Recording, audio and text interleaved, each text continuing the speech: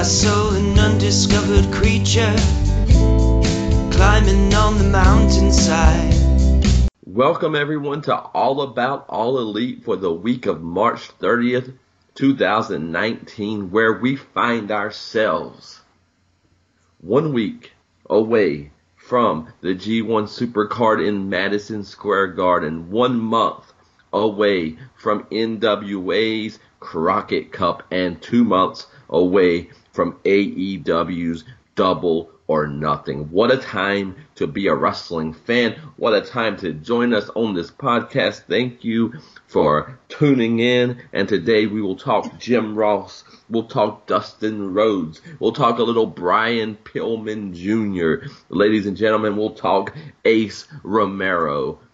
In MLW, the Legacy Series, of course, in our final hour, there is a bounty on the head of heavyweight champion Shane Strickland. We'll talk NWA, 10 pounds of gold, and Road to Double or Nothing. It's a stacked show, so let's get into it. Ladies and gentlemen, I am the LOP Mystic, a.k.a. your one-man hype band, and I am joined by my friend and co-host, by God, my learned colleague, Mr. Mizfan, the Brain.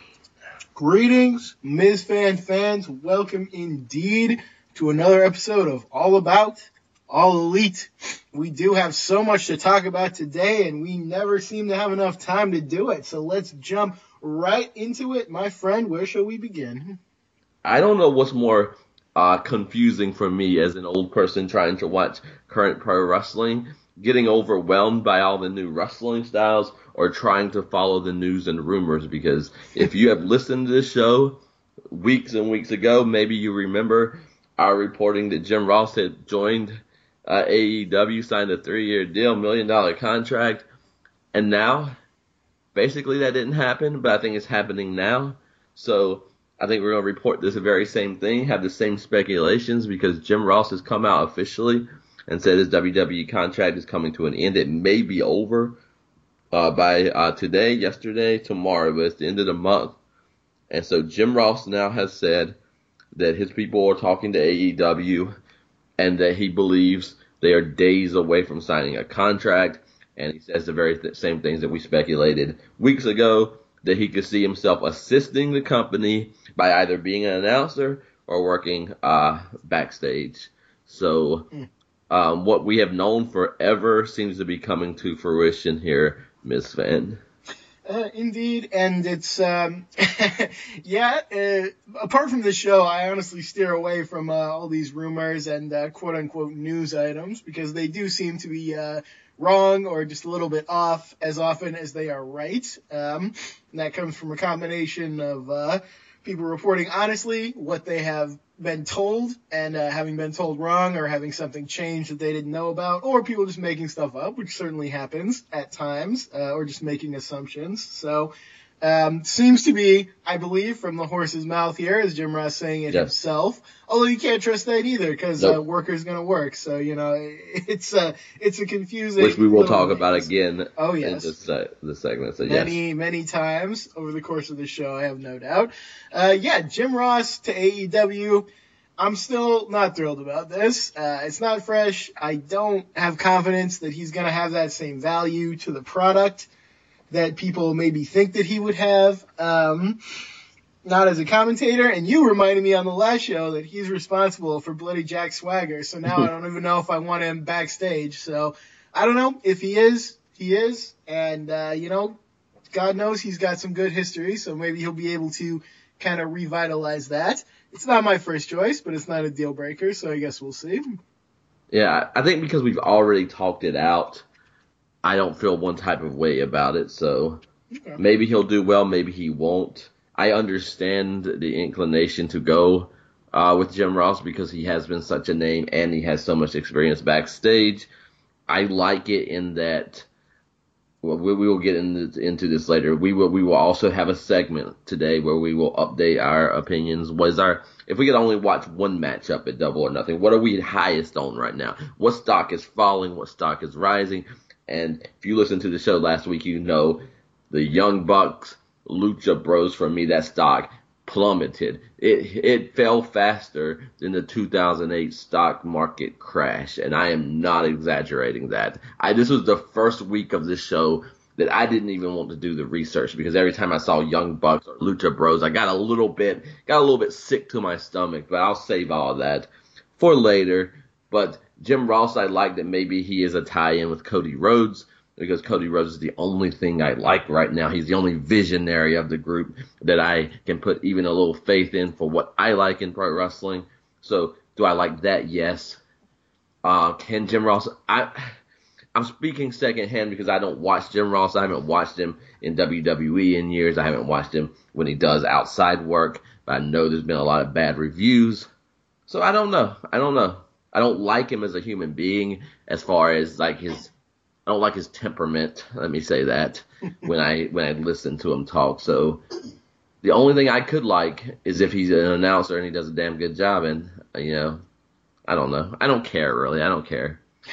See, that's where I am too. Is I honestly don't even care that much about Jim Ross coming or not, except insofar as I'm afraid he will tank the product in some way. Okay. I can't really imagine a world where he's like a huge asset or anything, Yeah. So I don't know. Yeah. It's scary because even in the Road to Double or Nothing, we had guys like it's about Starcast this time, so you had older WCW guys hyping, and I didn't like seeing Scott Hall and Eric Bischoff because a lot of these guys, I feel like you've swindled enough promotions, and Jim Ross, even though you can't say that about him, it's another guy who he's clear, like, if you can get money, go get money, but sure. I don't fucking care about your bank account. Like, either contribute something worthwhile or stay away. And I don't want Eric Bischoff giving advice on what AEW should or shouldn't do, so there's a lot, It's all complicated because we try to keep it complicated. And I am actually someone who thought that Hogan and Bischoff did not ruin TNA. So I'm not just making the obvious, easy statements, but I am saying these guys actually have their own buzz. And whether I like some of that buzz or not, it's their buzz. And they don't need any of these guys to, they don't need name value of a Jim Ross or an Eric Bischoff. Like, if you're going to be around, you need to contribute something in 2019 that is worthy of your paycheck, or you don't need to be there. It's that simple. Indeed, and I think it also bears mentioning that whether you think Hogan and Bischoff ruined TNA or not, perception is king in this case, and that brand was damaged irrevocably by using the wrong people at the wrong time, so you got to be aware of that. Dustin Rhodes. Okay, so here's another one. Rumors came out that Dustin Rhodes' contract expired with WWE, that he was under a 90-day no-compete, but it might have been earlier. So he might be able to wrestle at Double or Nothing, and based on a little bit of wordplay that we'll talk about in the next Road to Double or Nothing video later in the next segments, people started to think we're going to see Dustin Rhodes versus Cody, and then Dustin comes out almost immediately with a tweet saying, I am still under contract with WWE, and everything that's being said is just talk and complete bullshit. This is exactly why I hate smart marks. Speaking as I suppose the default smart mark, I apologize, Dustin. Yeah, I don't know. People like to dig around too much, maybe, and like I said, they make assumptions, they give wrong information, or sometimes wrestlers are just lying, and sometimes they're lying to kind of make a future story more interesting, and sometimes they're lying just because it's second nature in this kind of business. So. Dustin's old school. He's going to work, but I kind of tend to believe him in this situation. People have been creating this Cody Rhodes Goldust match for like a decade. People want to believe that it'll happen. And I'm not even opposed to it happening at some point, but I don't think it'll happen at Double or Nothing. I don't want it to happen at Double or Nothing. It wouldn't make sense with the way they built it. It wouldn't make sense that Brandy is worried that Cody's opponent will viciously destroy his knee or cripple him or retire him or something. It doesn't seem to really fit anything. So Cody's just out here, teasing things for the sake of creating confusion. Dustin is probably not leaving WWE. They'd be nuts if they didn't just put him on as a trainer or an agent or something, because he's such a wonderful talent, a wonderful mind, and I feel like they'll want to hang on to him. So I'm just very doubtful about the whole situation. I pray to God that WWE will will see the value and sign him up to a lifetime deal. Sure. The last thing I want in this world, if it was Dustin Rhodes and Cody Rhodes at Double or Nothing, based on everything else I've got to say today, I might be full stop done with this company. Dang. Because I'm already a little bit low on other things, and if Cody, like, why would they be wrestling? And if we ever get a feud where they're like half shooting, dragging Dusty Rhodes' dead body in the ring no. to talk about like which son was treated this way and this son and all this bullshit, then yeah, somebody has to be the person who does old school wrestling and old school stories. And if it's not going to be Cody, I don't think it's going to be any of them.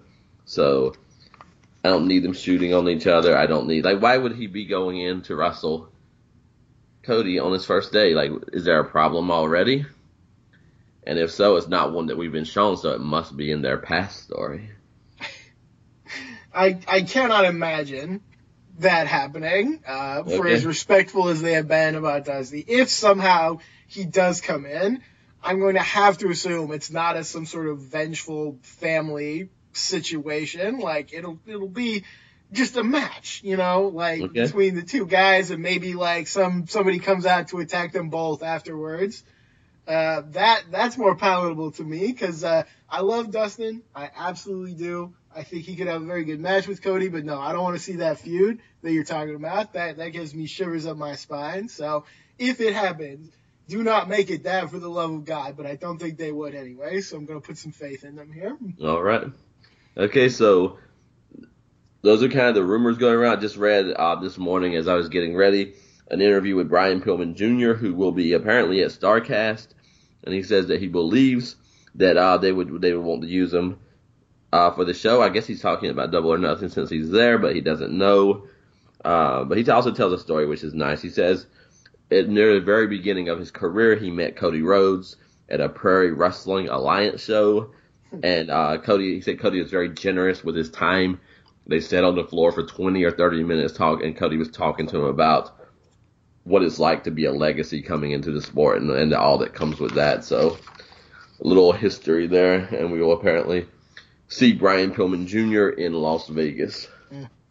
Yeah, potentially so. I always assume they must have more people committed, at least to the Battle Royal, than they've let on. Because when they were signing Ace Romero, they were like, oh, do we still have the budget for this? And I'm like, you got like 3 people in this Battle Royal. You must have a lot more people if you're asking that question. So, yeah, I don't doubt that they'll be trying out some new people, probably some people also from All In. With StarCast being there, you know, the benefit is you're going to have a lot of people there, past and present, to draw on. So, yeah, I don't doubt that we'll see a lot of interesting people in that place.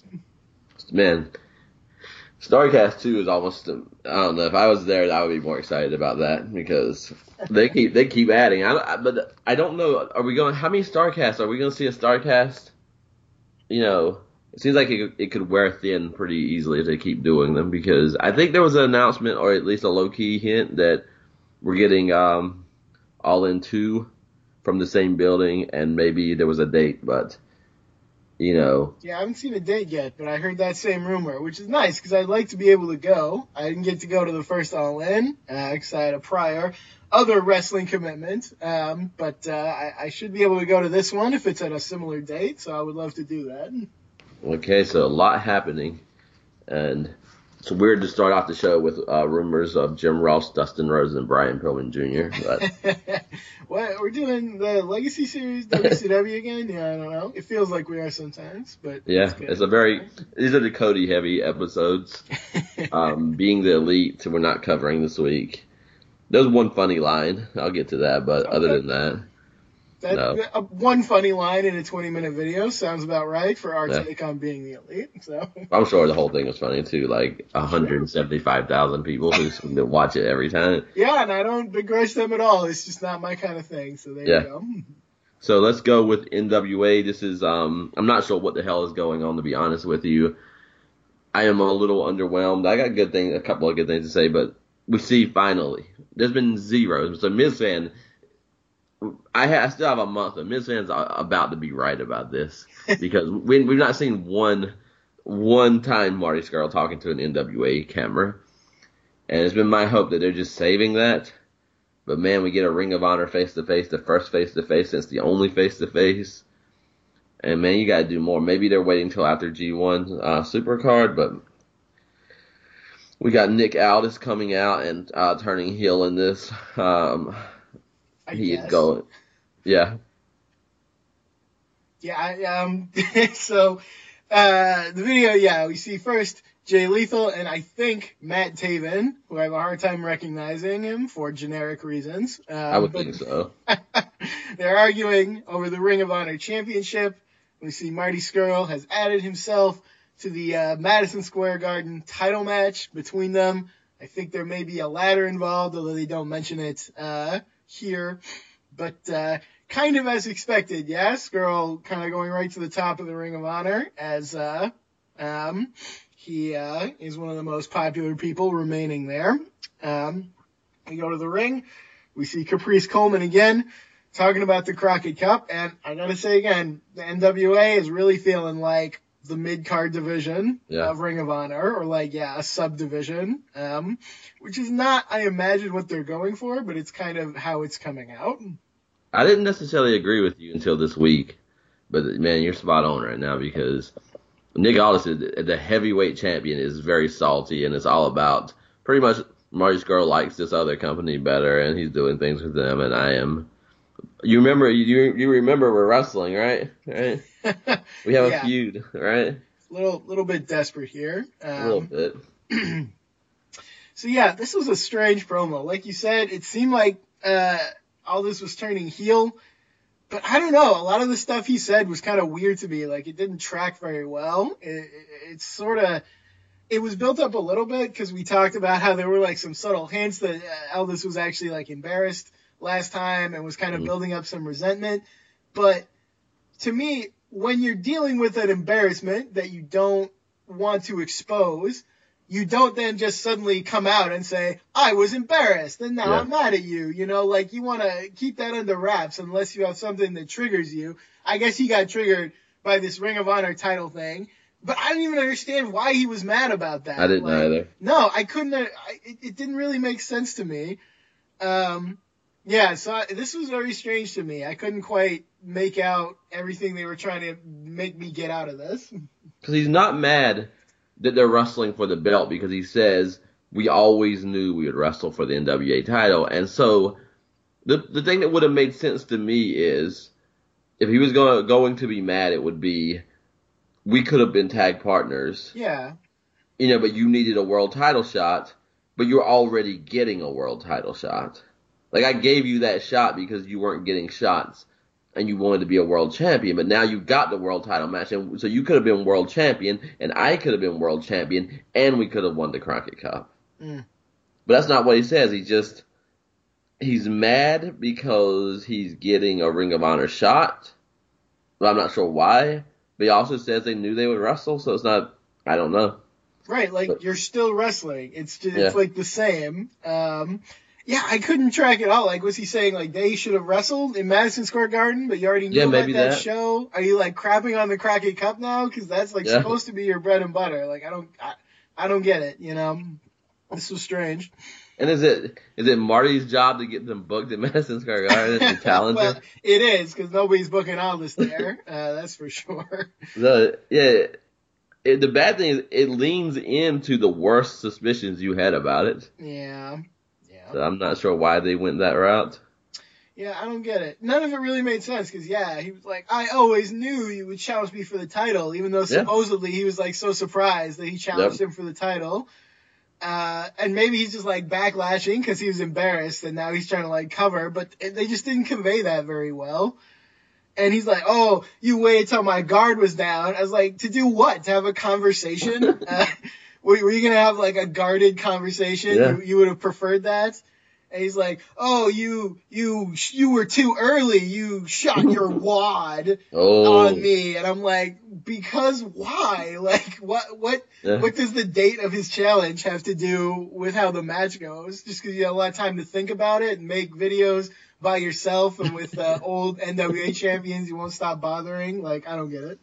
And they've been friends for 16 years and he's been world champion twice and built his whole career off that. So it could not really have come out of nowhere. Yeah, no, this is I didn't get, especially the Magnus parts. I didn't really get at all. Yeah. So yeah, Especially, very strange. you would think maybe when you're wrestling Cody Rhodes, and this guy's a member of kind of that crew, but he's also was your best friend, maybe you start thinking about the possibility of it then.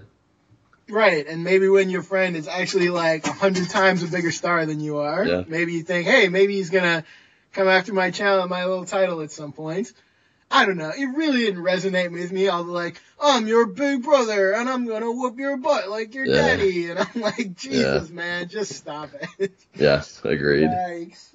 The only line I liked from Aldis was, there's a big difference between being a gimmick and being the national treasure. Sure, if he had gone in on that, if he had just come out and said, I thought about it and I don't respect you because you're ridiculous. You're a short little man who dresses like a bird and all, but that wasn't the focus at all. It was very confusing.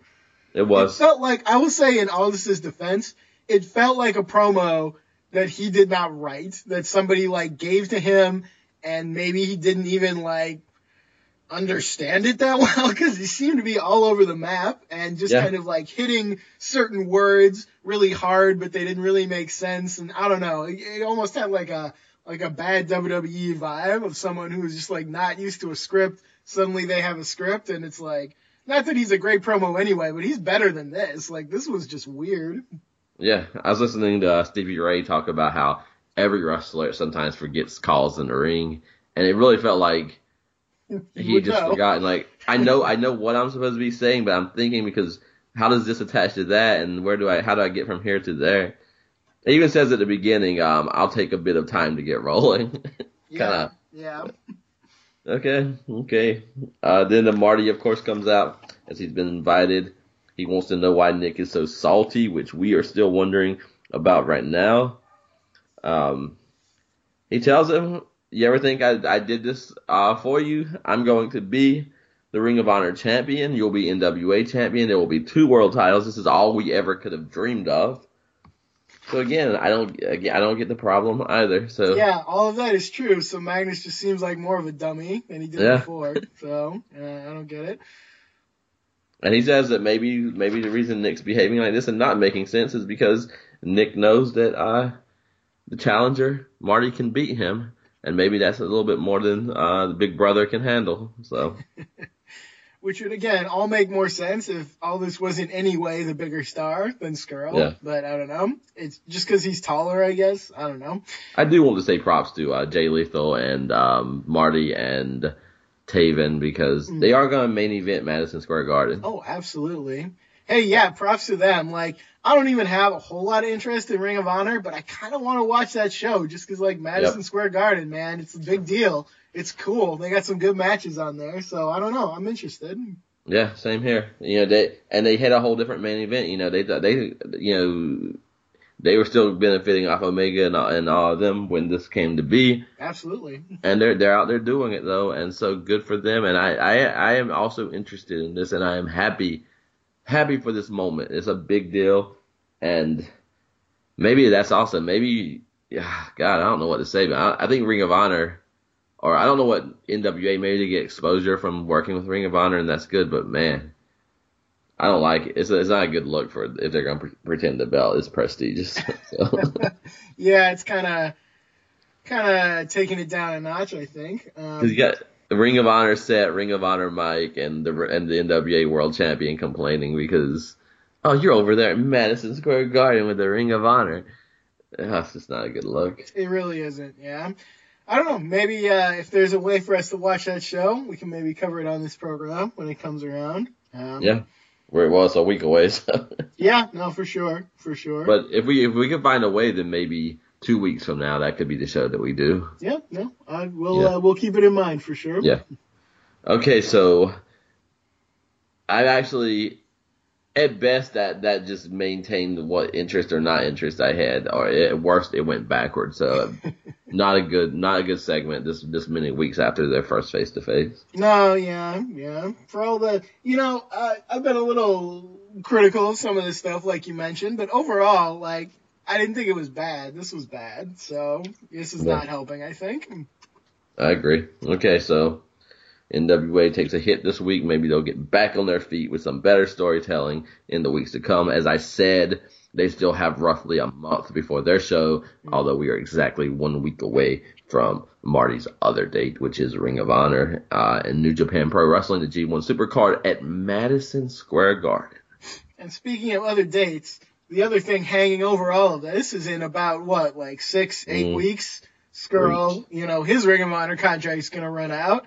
And I just don't see him hanging around either place, unless NWA works with AEW, but all of this could very well be moot very soon, which also has to be looked at. Yeah, all respect to all involved, but I don't see how you don't. When the money's going to be that much better, the opportunity's going to be that much better, and it's your friends, why would you not go to AEW? Yeah, I mean, AEW, insofar as it doesn't exist yet, fair enough, I guess. We don't know exactly what it'll look like, but I don't know. If I were looking at Ring of Honor and I was looking at what AEW has the potential to be, it would not be a hard choice, honestly. So. And they're signing 3 or 4 year deals, so even if it's not anything, they're establishing themselves for years to come off of what it's not. So. Yeah, absolutely. Okay, we'll keep you posted as to that. I don't think Nick Aldis will be in the building at Madison Square Garden. He'll be watching from home. Not that I've heard. Yeah, I don't know. Oh, God. Anyway, Road to Double or Nothing. We got another video that is out. Cody Rhodes says he doesn't want to talk about his knee or Mexico or Double or Nothing. They actually have a StarCast 2 meeting with Conrad.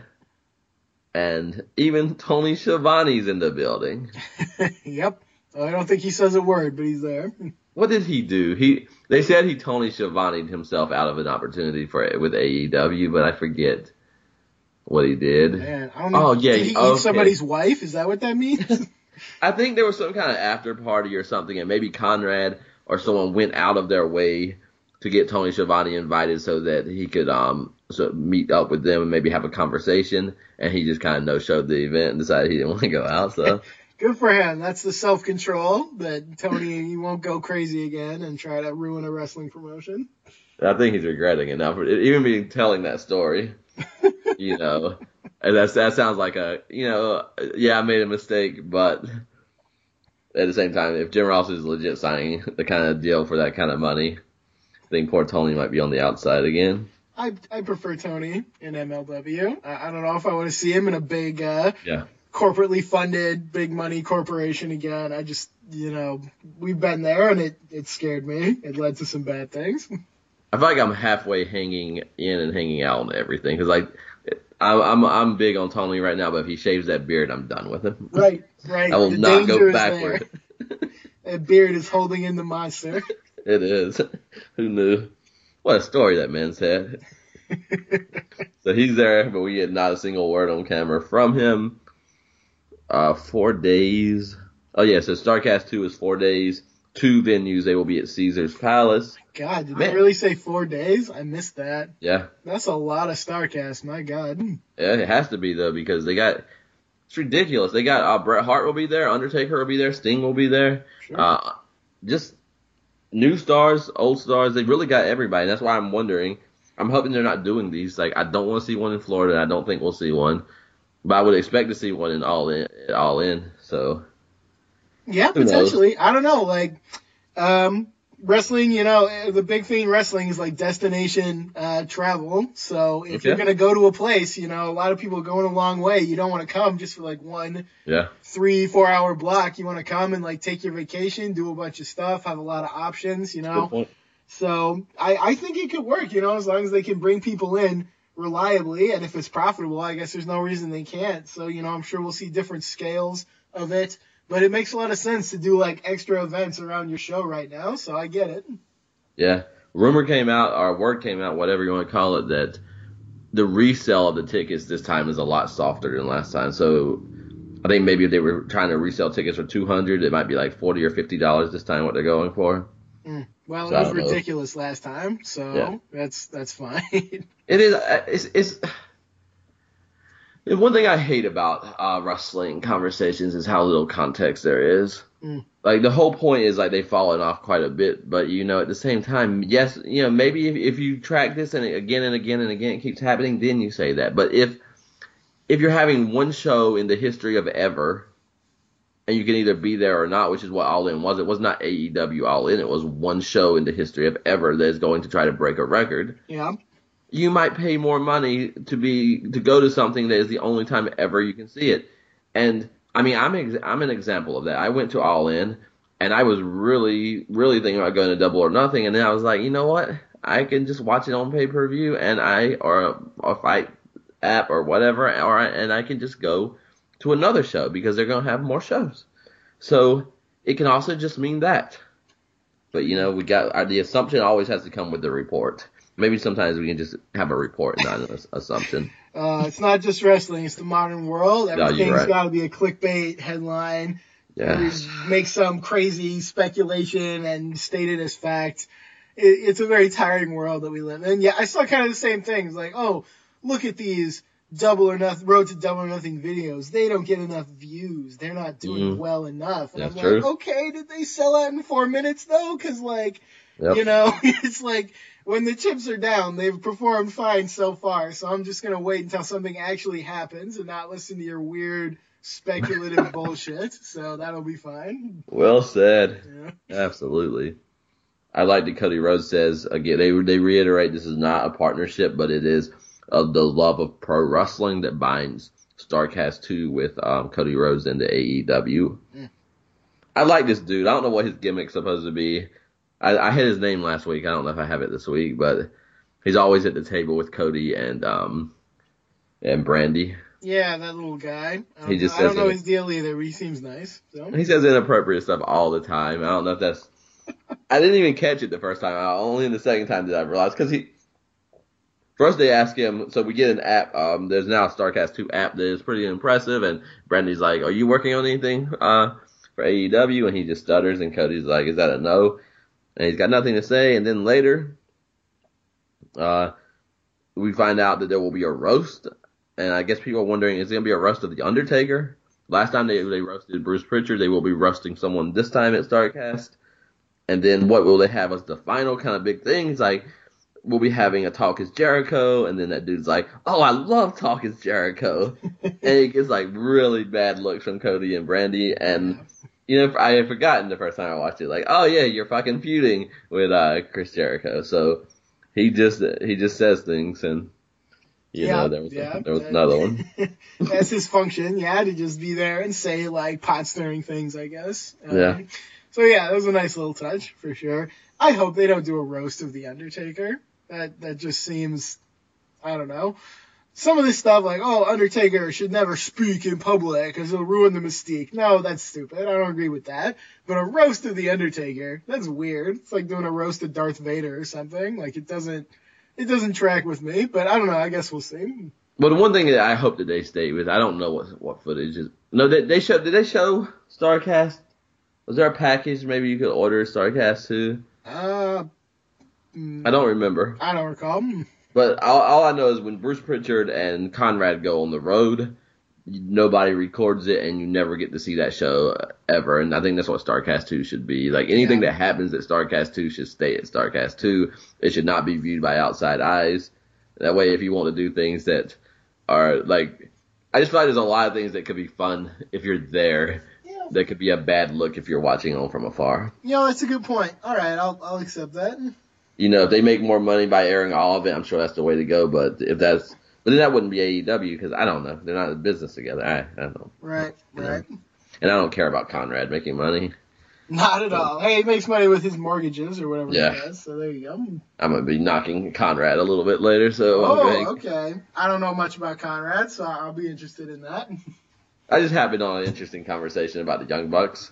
Okay, all right. At the right time. So Cody Rhodes in the office. They're getting it done. We know this. We got 4 days of StarCast 2 coming up. Enjoy that if you're going. Godspeed. And then finally, what have we been asking for a month now? We have word from Kenny Omega. So Kenny, I guess a promo we'll call it since we're calling Jericho's the promo. Any thoughts on the Kenny Omega response to Chris Jericho? Just kind of reiterating that I don't really think Omega is that much of a promo. He basically says he'll thank Chris Jericho if he can beat him, but he doesn't think he can beat him. It wasn't good, it wasn't bad, it certainly wasn't anything like what Jericho's been doing. It felt a lot less like a promo, but, it did deal with promo-like things, so it's fine. It didn't really raise my interest in the match that much, but I'm sure Jericho will do something to continue to make me feel better about that. Yeah. Just put a little deeper tone in your voice, my friend. act like the tone is matching what you're saying. He really took me on a weird trip, and I didn't know where we were going. So he's like, "Well, I think Chris Jericho isn't that the big question?" So no, I won't thank him. I'm like, yeah, unless he beats me. I'm like, no, you still don't have to fucking thank him. Like, what world are we living in, pal? But then I don't know this guy. I feel like he's so weird because I feel like he doesn't want any competition. Like, he wants everything just to be, like, friendly, but then at the same time, because all he ever talks about in every interview, this is why we never cover him, is how much he would like to be in WWE and how much that would have been a good opportunity, but it's not the right time right now. Or he'd love to wrestle Seth Rollins and John Cena. But he says he'd love to wrestle them because they're alpha males and he'd like to have that competition. But I don't really get that from him. I get that it's like, it's whatever. Everything's whatever. Jericho needs to just do something so horrible to him that he decides that he will invest in this main event feud that he's in. Yeah, I don't know. I have no answer for that. He's a weird guy that I don't invest in that much. But some people love him, so I guess we'll wait till he's in the ring and maybe... Because you liked the Pentagon match, right? From yeah. All In. So yeah, I don't know. Maybe he'll just do his talking in the ring again, and maybe that will be the positive factor. Pentagon's good live, though. Oh, yeah, well, Pentagon. He has an amazing aura, absolutely, so that helps a lot. I would, if I was Jericho, I would break into his home and, like, destroy all his game systems. And then what's he gonna do? That's the way to hurt him. Yeah, I get it. Okay, so Jericho has to win this, I would think, because they're building it so much as a second match. Kenny also says that you couldn't beat me in a hardcore match when there was no rules. Why do you think you're going to beat me in this matchup? Right. So I would think Jericho would have to win, but then that would be ending the show on Jericho. Maybe. I don't know. That would be a weird, because last time, at least with All In, we got like a whole, like the whole elite crew filled the ring and praised themselves and praised us for praising them. I'm okay with not seeing that again. Yeah. It's a little, I don't like curtain calls, even if they are from guys all on the same side. But yeah, I don't know. Think about how Jericho has been kind of messing with everyone in this group, so they could very easily all be involved at the end again if Jericho's involved. Yes. Very well could be. But also to me, if you really want to be a wrestling promotion, then maybe you could end on something like that, because the end is not the end. So True. Is it more about the live show, or is it more about the actual promotion and going forward? I'm just now imagining something, and I don't even know if it will be good or not. I don't know. Maybe you can tell me, but I'm imagining a scenario where, like you said, it seems like Chris Jericho is going to win this. Didn't they say something about it was going to be no DQ or something like that? Or did I miss? I think the last one was no DQ. Oh, the last one was no DQ. All right, maybe this one has DQs. But I don't know, I'm just imagining an event that ends with Jericho just wrecking a bloody Omega, either, at the end of the match or after the match, just really just destroying him. You get the other elite guys come out, and Jericho has issues with all of them, so he's fighting them. And what if Jericho, savvy man that he is, has put together a few friends of his own that are going to come out and be opposing the elite, and maybe, I don't know, maybe we could end this show with a different crew standing tall over some downed and bloody elite members. I don't know. That could be good for me. I'm interested now that I've thought of it. I like that. I thought about him with the crew a few weeks ago. I was like, what would his response? And so I could dig that. And you could very well get the return of another elite member who might end up on Jericho's side by the time that little skirmish is over. Yeah, that's a great point. Oh, I would love that. If Skrull came down to rescue them and then went the other way, I would actually love that. Man, that could be really great. I'm really imagining now a scenario where Jericho and whoever he puts together after the show, they're like, well, thanks for putting together this deal, but we're running this place now, we're basically ripping it out of your hands. Dang, that could be really good. I don't know. I'm hoping that happens now that I've thought of it. I like that a lot. I think that could be good. I also think Marty could benefit big time from being with Jericho. Mm-hmm. Yeah, for sure. I like that idea a lot. So yeah, I can see that happening. I don't know. It'd be interesting. It would give a lot more teeth to the road to the next show. Really give them something to kind of base around. That would make a lot of sense to me. You could possibly see Pac, depending on where they go, that Pac could be out there. Absolutely. A lot of people could be out there. People we haven't even seen yet. People from AAA who now have an issue with Cody. All these different tendrils that are going out there. They could really kind of pull together in a really cool way if they want to go that way. Yeah. And then the next show is Fight for the Fallen. So that makes a lot of sense. If they all fall, then that could be a great way to start that. Yeah. Go out like that. At least that makes a statement. Yeah. That it's not going to just be these guys patting each other on the backs every show.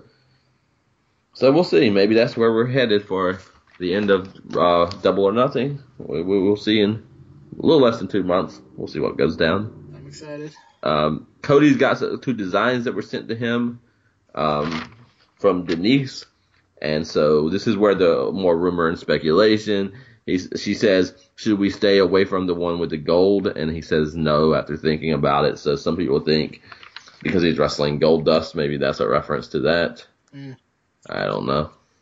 Could be an intentional misdirect by Cody. Yes. It could also just be a reference because Stardust wore gold too, right? That's what I thought. When I first heard it, that was my thought. But then, I am not getting paid to make assumptions with every single thing that happens. So Right. Fair enough. I was just like, why would you want to, So apparently he's going to dress like a Castlevania character. So there's Kenny Omega's influence, I guess.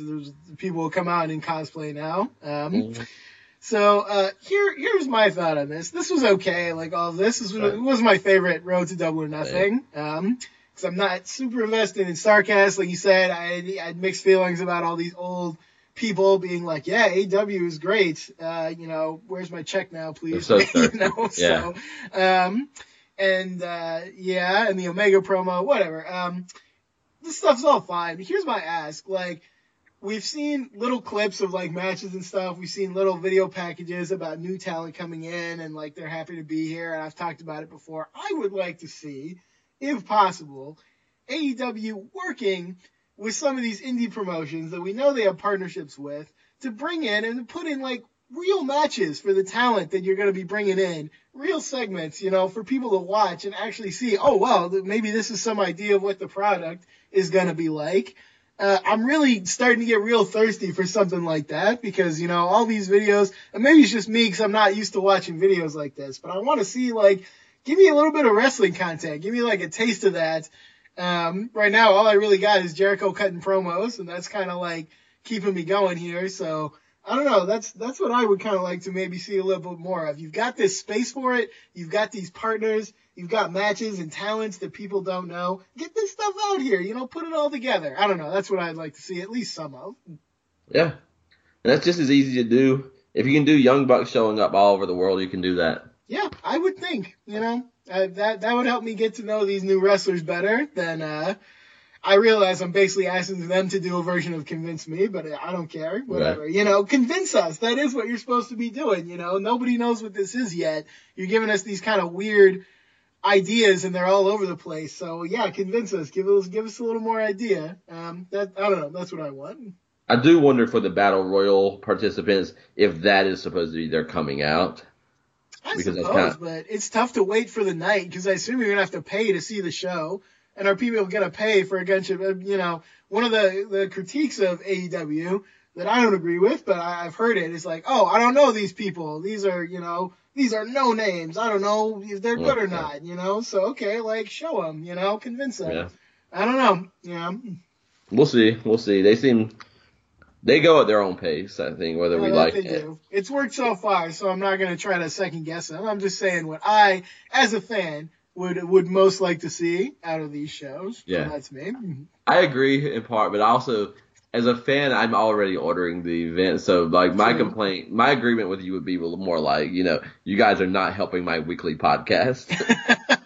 Yeah, I've got nothing to talk about here. Whereas as a fan, I could not watch it for the next 2 months, and I'm still ordering the event. So, Oh, sure. And I think that's the big thing. Like I mentioned, people are like, oh, these Road to Double or Nothing videos don't get enough views. And I'm like, man, so many people are going to order that show without having watched any of these videos. Because either yeah, they already know about wrestling or they don't want to make that time commitment, but they're still going to check it out on the night. Or like 10 other different reasons that I don't yeah, even need to go into. So yeah, it's not even a factor. These are like a total side project. The main thing is coming and, people are going to check it out. Whether it succeeds after that or not is one thing, but people are definitely going to check it out on the night. absolutely. So, it's difficult because there's so much that I'm not on board with, and this is where I try to separate things because again, even if I say after Double or Nothing, this is not for me, that's not even a critique on them because they might be doing better as a promotion by losing me, but keeping a whole lot of people that like what I don't. Sure, yeah. So at this moment, they all have credibility with me because everything that they've done has gone well. Like as Ms. Van already said, when they start making mistakes and start making choices where there's clear fallout, then you start critiquing that and add that to the narrative. We have to wait for that to happen. You don't get to just from the jump be like, okay, this is where I said this on the show, I think, a while back, is that there's nothing more cowardly to me than being a cynic. Nothing but a cynic. Because you got nothing to lose. Because every fucking time you're wrong, all you gotta do is say, yeah, but wait till next time. It's gonna happen. It's gonna happen. So you can be wrong 1,000 times, and eventually everything goes away. And then 1,001 times, then something bad happens. Like, see, I told you, I've been saying that from the beginning. Yeah, and then you were wrong 1,000 fucking times that you're not acknowledging. And then the other side of that, if you try to support something, then like, oh yeah, man, that was a good show. Yeah, but the tickets sold for $47 when they were $49 last time. So yeah, look at that. Oh shit, no, I thought it was a good show, but people didn't like it. They paid $47. You're always when we did Impact and Revolution together. Like I think there were people that were legitimately pissed off that we had a space where we were talking positive about this show, and it's like, you don't have to be in that space, but yeah, you're not going to tell me not to support it. You're not going to tell me not to like it if I like it. I like Bully Ray being world champion. I like Bobby Roode being world champion. That's my fucking business, bro. So fun times. Yeah, no, it's always interesting to balance like consensus belief against like what you're seeing for yourself and like how do you resolve that sometimes when they're completely different. It's weird, but I'm going to ask you a tough question here. I'm going to put you on the spot. Would you rather AEW was a successful promotion, as successful as they can be, but not the kind of product you want to watch? Or would you rather that they struggled, that they stayed kind of at a lower level, but they did put on a product that you want to watch? Funny thing, my friend. If we were not doing this show and I was not watching all that was going on, my answer would be I'd rather they be a big wrestling company because how many people get paid? How many fans get entertained? And maybe I would still say that, but I'm leaning at least 50-50 to the other way because I'm starting to get to the point that I don't like what a lot of these people stand for and what they make pro wrestling. They want to make it a philosophical conversation. So I'm starting to see that whether it's Disco Inferno or whether it's my man Joey Ryan, the framework seems to be, this is art. We all know it's a work. So we don't have to do things like we used to do it. It can be visual and it can be performance and people know. So would I rather, oh man, the far off again conversation. Oh yeah, let them be successful. But if it's just one more gigantic move to WWE is so many things I can't watch. And now AEW is succeeding off of what? I think we have to be more specific, but is it off the Young Bucks vision? Is it off a bunch of guys wrestling like that, a bunch of women wrestling like that? If so, I don't know that I want to see that rewarded. So I think I would want them not to do well. It just depends, because It would mean me going away from professional wrestling altogether because I don't like Ring of Honor. I don't like WWE. I can't get into New Japan Pro Wrestling if I can't really digest it the way that I need to weekly. So, again, yeah. So, if it's a fucking spot fest and it's Joey Ryan's dick and it's whatever else, I'm starting to have a moral opposition to it. So, if I'm even 60-40 this week, when we started the show, I probably would have been 90-10 or 100-0. Yeah, let that thing do well. I can go do something else. Now I'm about 60-40. Yeah, let it do well. And about a week or two from now, I might be 70-30. No, fuck them and fuck their stupid vision. They don't deserve to benefit from that. If there's no goddamn pro wrestling that I can enjoy anywhere, why do all the dick-loving Joey Ryan, Spot Fest monsters, why do they get to be happy? So, I'm getting bitter here. This show is bringing out bitterness in me. So I'm moving. I'll still say let them be successful, but I am hardcore moving in the other direction. Okay, fair enough. I can easily see both sides of that one. So I do think it's a difficult choice for fans like us. The benefit for me is there is a lot of wrestling that I know of that I can go to that does work for me if this doesn't work out. So maybe I have more of a lifeboat. And hey, we can always do WWF The Legacy Series. I still have people asking me about that all the time. So we've got a fallback, you and me, potentially. Yeah. It's hard, man, though, because it was really rough for me when I had already quit WCW because it was just like, oh God, I can't do this anymore. And then kind of got away from wrestling altogether and come back, oh, WCW doesn't exist anymore. And then I try to watch WWE and I can't. And you realize at that time, pro wrestling is over for you. And that was hard. But then for 10, 15 years, I've kind of gotten used to that. And then this made me think, oh, wait, what if it's not over for you? So to open that door just to realize there's nothing on the other side is like revisiting that feeling again. So I gotcha. We'll see. So I can think of a product or two. If that happens, if you hit that rock bottom, I can think of a product or two that you might like in the modern day. So maybe we can explore that if it comes to the worst case scenario. Yeah, that's a great segue though, because I said earlier we're going to talk about which match is working most, what stocks up and down. And I had to really take a step back because everyone who knows me knows that if I'm watching a promotion, 9 times out of 10, there's somebody that's carrying that for me, whether it was Christian in TNA, whether it's Bobby Roode in TNA. And I guess the thought in my mind, even if I didn't really address it, is I'm watching AEW first and foremost because they got fucking Pentagon Jr. Sure. That's my favorite wrestler. But not only did last week watching the Young Bucks and the Lucha Bros in Mexico make me aware that I may not be able to enjoy the wrestling product, but only days later after last week's show did I realize I might not enjoy Pentagon Jr. in AEW. Like, why do I care? If I don't like those matches to the level I don't like them, do I care about the Lucha Brothers as a tag team? Why would I care? And that's something that I've got to digest now. That whatever safety blanket, and I've also been telling myself, well, at the end of the year or whenever, they're going to have to sign their big deal and maybe they'll be treated differently, but maybe they won't. They're trying to build a tag division out of this. Mm-hmm. But I do know, yeah, go. No, yeah, go ahead. Please continue. I just want, anything can change. We say that all the time, but I just want to make it clear how disgusted I am with that kind of wrestling. And if other people enjoy it, and I know they do, there's nothing wrong with that. But I cannot. And so I'm watching something to wrestle with, TNA. I've always avoided these episodes, but I'm running out of ones to watch. Pritchard worked in TNA for a while. He's doing word association at the beginning. When they asked him low-key, he said overrated, which is interesting. But that's the only thing he said. But then they asked about the Young Bucks, who were, I think, Generation Me or something at the time. Yep. Conrad says they're over like Rover online, and he says, yeah, they're overrated. I thought their matches sucked. They have no psychology, and they thought they were great. No selling everything they did, and then the next thing up, they did 200 things, when they could have done 20.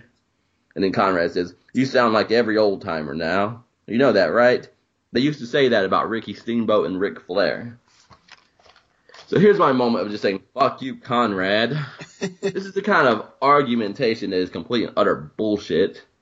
So that means, by that argument, you can never think that anything that is new, there can be no critique on it, because if it's new, it's better. Like, there's no difference between the Young Bucks evolving the sport the way they did and Ricky Steamboat and Ric Flair evolving it the way they did.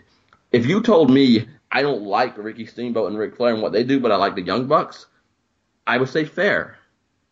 But if you say one is the same as the other because they both are new or different, that's fucking bullshit. And this is the way that they try to shame you and shut you down for having an opinion by just saying, oh, that's old people thinking. That's an old-timer talk. They thought that about Ricky Steamboat and Ric Flair. It's not fucking Ricky Steamboat and Ric Flair to begin with. And if you like it for the visuals or the performance or whatever, that's amazing. If I liked it for that, I would be in the front row. Yeah, fall to me. Miss your opponent. They'll still fall down, don't worry, but also knock me out. I'm all in with you. I would be doing that. So I'm not critiquing that nobody can like it, but I am critiquing that I've done my work these last 8, 9, 10 weeks, and I can never like that style of wrestling. You should have to make tags. You should have to work on your opponent. You shouldn't be able to do the same move at the beginning of the match that you can do at the end of your match. Your first move in a match shouldn't be a fucking power bomb or a flipping over the top rope when you not even have done anything to your opponent. Opponents, when you fucking mess up your move for 10 minutes, shouldn't still be standing there waiting for you to fall on them. That stuff bothers me. It takes me out of the match. I can't enjoy it. It's not psychology for me. It's nothing that suspends disbelief. It's me having to do the work of saying, I know this is a work. I don't watch it for the storytelling. I don't watch it for the psychology. I don't watch it for the ups and downs and back and forth. I watch it because, my God, what art. And I can't make it to the museum today. You know, I'm just in this rural town, so I think I'll watch pro wrestling because, fuck, that's the same thing. I can't do that. And the Young Bucks, I'm trying to like them. They're having their little promos, and I'm like, yeah, family. They like family. Good. They like family. Good. They're building a wrestling. Good. But if that's the best tag team wrestling of all fucking time, a lot of people were wasting their time doing a lot of things that made sense for a long time when they could have just been jumping over the top rope. And what we will see, partly from Convince Me, is any goddamn person in the world can do these moves. So I also don't know why they are impressive anymore, but that's just a whole different thing. But you know what? Best tag team in the world ever. And then you fucking ruined the Lucha Brothers. Like, the Lucha Brothers act like they're younger brothers who never got to play outside with them, and they're just their idols. You know, I wish they would just all super kick each other at the beginning of the match, fall on each other, and they all win and they all lose and get them the hell out of the ring. That's where I feel. That's how I feel. That's how I feel right now. Whereas a couple of weeks ago, I was trying to say, you know what, they might be this generation's best tag team. What's the difference? Steiner Brothers, Young Bucks. It's all the same. It's not, though. And maybe it's partly is the style that they were wrestling. But also, I do want to say, because one thing I noticed, the fans didn't really fucking care when the Young Bucks showed up. They stood in the ring the same way they did in that independent show where they got the big pop, and they didn't get it this time. And so they're even making fun of that on being the elite. Kenny Omega was with the Young Bucks, said, yeah, you know, you really, fans really went mild for you, is what he said. And does that matter? Maybe. Depends. Are you the best fucking tag team ever, and you're going to make tag team wrestling main event, and this and that and the other? You're setting the bar for how high this is supposed to be. You're also influencing the booking. So, I am confused. Like, would I like Cody's AEW? Probably yes. Would I like the Young Bucks? It's looking like no. Would I like Kenny Omega's? I have no goddamn clue. So, you know, that stock is down for me to the point that I don't know if it can recover. I hope it does. Also, just wrestle a different kind of match. You know, also, all matches just have to be the same. And just, I don't know. Maybe they'll do a flip and they'll land outside the building and they'll be lost and they won't make it back. That's my only hope right now. Okay, that stock has fallen slightly in my book. You don't say. Oh, man. No, there's a lot to unpack there. And I will just say, going back to the Pentagon stuff, coming out of Lucha Underground Season 1, Pentagon is probably my favorite wrestler in the world. And I still love the guy, honestly, almost in spite of everything. But there was nothing sadder to me than kind of meeting Pentagon outside of Lucha Underground and realizing, and it definitely was when he started getting involved with the Young Bucks, that he was going to be a different kind of guy in a lot of these places. Instead of having that great presentation that he had in Lucha Underground, instead of kind of zoning in on this wonderful character, doing the kind of matches that I like, well, no, maybe he's going to do a lot of taunts. Maybe he's going to taunt so much that the match doesn't even start until someone punches him in the face because he's taunting so much. Maybe he's going to be just flipping around. Maybe when he breaks somebody's arm, that arm's not really going to break at all, and they're just going to keep using it. It didn't matter. So meeting that Pentagon was sad for me, and I always want to get the good Pentagon, but sometimes we get the bad Pentagon, and that it makes me very sad because I love the guy. Even though I call him the bad Pentagon, I think I like him more than you do. Maybe because I'm more used to him. Maybe because I'm more tolerant of this other style, in spite of its flaws, which I do recognize.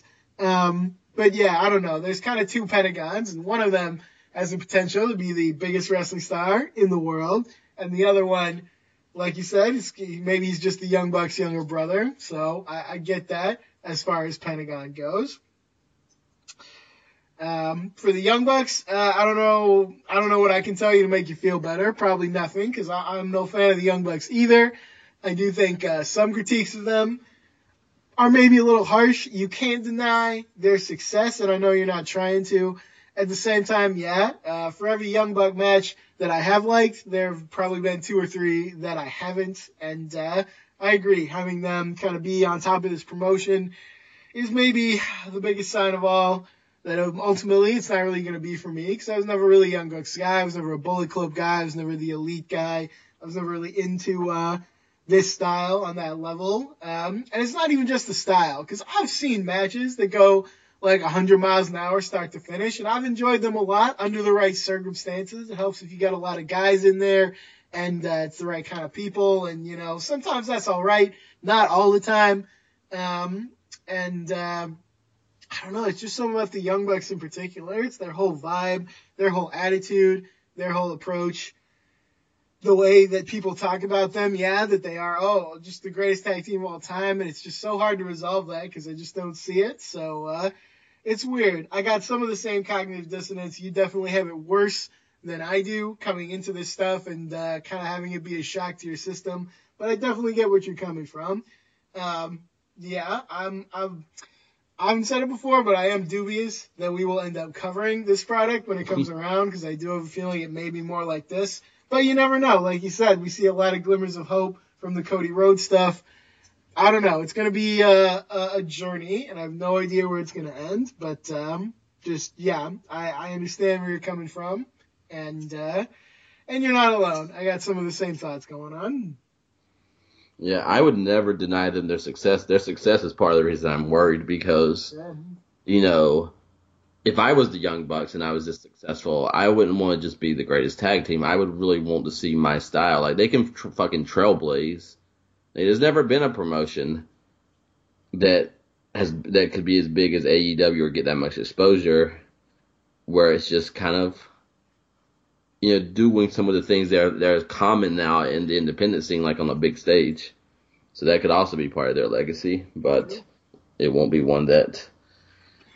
And I don't know, can you really, if you add Brandy in, was that like 5? Can you really slice up promotion 5 different ways? I don't know. I have no idea. Yeah, we'll have to wait and see. Yeah, we'll find out. So, what matchup, let's go positive. Please. What matchup this week, if you could only watch one matchup, what's that matchup for you? It's going to be the same for us, I think. For me, it's Cody Rhodes and his mystery opponent, even without having the other person announced or involved. And I may even regret it, depending on who it is. But right now, yeah, despite the lack of opponent, this has, in its own weird way, been the best built match by far, for all the conversation they've had about it, for all the hints that they've dropped about it, for how Cody has presented himself and how this match has been represented, for the excitement around the reveal of who his opponent is going to be. Yeah, kind of far and away, this is the match that I'm most excited about. There are 3 that I'm very excited about still, and this is kind of number 1 for me. So yeah, I want to see it. You know, I'm most invested in Cody Rhodes out of anyone in this promotion, I think. So let it come. Bring it on. Okay, so I will try to go a different way just so we can have differing. We can talk. We can talk about Cody more. For you too, right? Yeah, Cody Okay. by far. If we're not just doing this particular week, you know, Cody has been so consistent. He doesn't have an opponent like Ms. Van said, and we're still this excited about it because it's strange. Like, this was not a great week of Road to Double or Nothing, but there's never a time that I've seen Cody that I'm not like, okay, you know, that's interesting. Bring me into your little world. Like, Yeah. and this is what's dangerous though, because I trust Cody Rhodes, and I don't like trusting any of these people because they haven't really earned it in that way. Like, I don't know them like that, and they don't know me like that. So, but right now I trust Cody Rhodes. Maybe I will go, since Dustin Rhodes is the rumor this week, maybe I can use that as an excuse. So, Okay. because I was also on the fence. There's this one for me, and then there's Hangman Page versus Pac, which could possibly be the one I'm most excited about because there's so much on the line for me, because I've never watched Pac really, and I've never watched Hangman Page really. And in my mind, I did not like Pac, and in my mind, I did not like Hangman Page. But the Pac promo so many weeks ago remains, it's probably top 5 my favorite AEW things that have happened so far. Sure. So that's big. And then I love what they're doing with Hangman Page. Like, he comes off privileged in a way that maybe he doesn't deserve that, but they are aware of it. So they're putting him through the ringer, and they're making him hungry, and they're making him needing to prove something. I would love to see this matchup further establish Pac for who he can be, but also be just something that puts Hangman Page on the map in a way that says, has nothing to do with the Elite. I can go out there, whether they are on my side or not, and have the best match of the night. So that was important. But yeah, same thing with you. Shout out. The consistency of Cody Rhodes is something that needs its own segment eventually. Yeah, for sure. Yeah, Pac and Page, definitely I'm still interested in that quite a bit. The stock dropped a little for me when we watched Being the Elite, and I saw they're doing like, oh, Hangman Page, you're fat or something, and like you throw the burger at the wall, and it's like, just like kind of more comedy stuff, and it makes me think, oh, well, does this really matter, or is it a joke to you guys? But, you know, so I think the match, though, is going to deliver a lot, and that's maybe the benefit of like all this Being the Elite stuff. You went to All In, and it wasn't really like that. Like, some of the matches were, like, very fast-paced. You saw the Young Bucks wrestle, all that stuff. But still, like, the event itself wasn't really like that. It wasn't really like Being the Elite for the most part, you know. So that's maybe the saving grace of all this to make us feel a little better. Yeah. And I think I enjoyed the main event. Yeah, okay, there you go. So it can be done. Yeah, it's just, it's number 1, like, I don't know how much influence they're going to have. Number 2, they want to be main event. Number 3, they think they're the best tag team in the world. Number 4, the big one, they're involving Pentagon. You know, right? Yeah. If they're wrestling someone I didn't care about, then I would be like, go have your fucking spot fest and call it the best thing that ever happened, and I don't give a damn. But, you know, Pentagon's wrapped up in this. Right. And one thing I can't, like, he does some stuff outside of Lucha Underground so well. So every time there's a confrontation, this happens with Conan and LAX right before they wrestled in TNA. Like, they're like, oh, right, we're going to squash this. We're all going to get along. We're going to respect each other. And then there's this little thing that sets off Pentagon, and then he's like in their face, and like they just agreed not to do that. Right. But these days, a lot of times, he'll be that Pentagon in one moment, and then when he's not doing that, he's just like clowning with like a child in the third row. Exactly. You know, you can't. I'm sorry, and this is again, if it's going to be some kind of like the most liberal version of art, and I'm just supposed to see, oh, that's him with the interacting with the fans, or that's him playing this role. Like, I'm not in for that, and I'm not going to do it, you know. But if you're gonna be that fucking Pentagon, be that. If Stone Cold Steve Austin would break character three times out of 4 in 1997, that never would have happened like it did, and you know, so I don't want it now. I'm not as hip. I'll never be Joey Ryan in Disco Inferno. I haven't been to a museum. Like I didn't have that kind of raising, guys. I'm sorry. You guys are just so fucking, I'm done. Okay. Pentagon's a free Pentagon. I want my free Pentagon shirt, so we'll see what happens. This is the show, 2 months away. All or nothing, no. All or nothing. All Elite Wrestling. Double or nothing. Double or nothing. There you go. all the words are. Okay. So Ms. Fan has sent us on a journey. Anything else, Ms. Fan? I was going to say the other matches that I'm definitely still feeling from Double or Nothing. SoCal versus OWE. Ooh. Very excited about that still. I think it's going to be something really different from everything else on the card. Reminds me, back in the day, WCW would bring in like random people from Japan or Mexico or something, just throw them out there and say, hey, do your thing, and they did it, and it was usually a lot of fun. I think it's going to be great. I'm also really feeling the Battle Royal because I'm a fan of Battle Royals. There's some people I like in there. There's going to be more people I like in there, I think, and I think it's going to be very good. So, yeah, overall, I don't know. We're a little down this week, but I'm still excited about Road to Double or Nothing.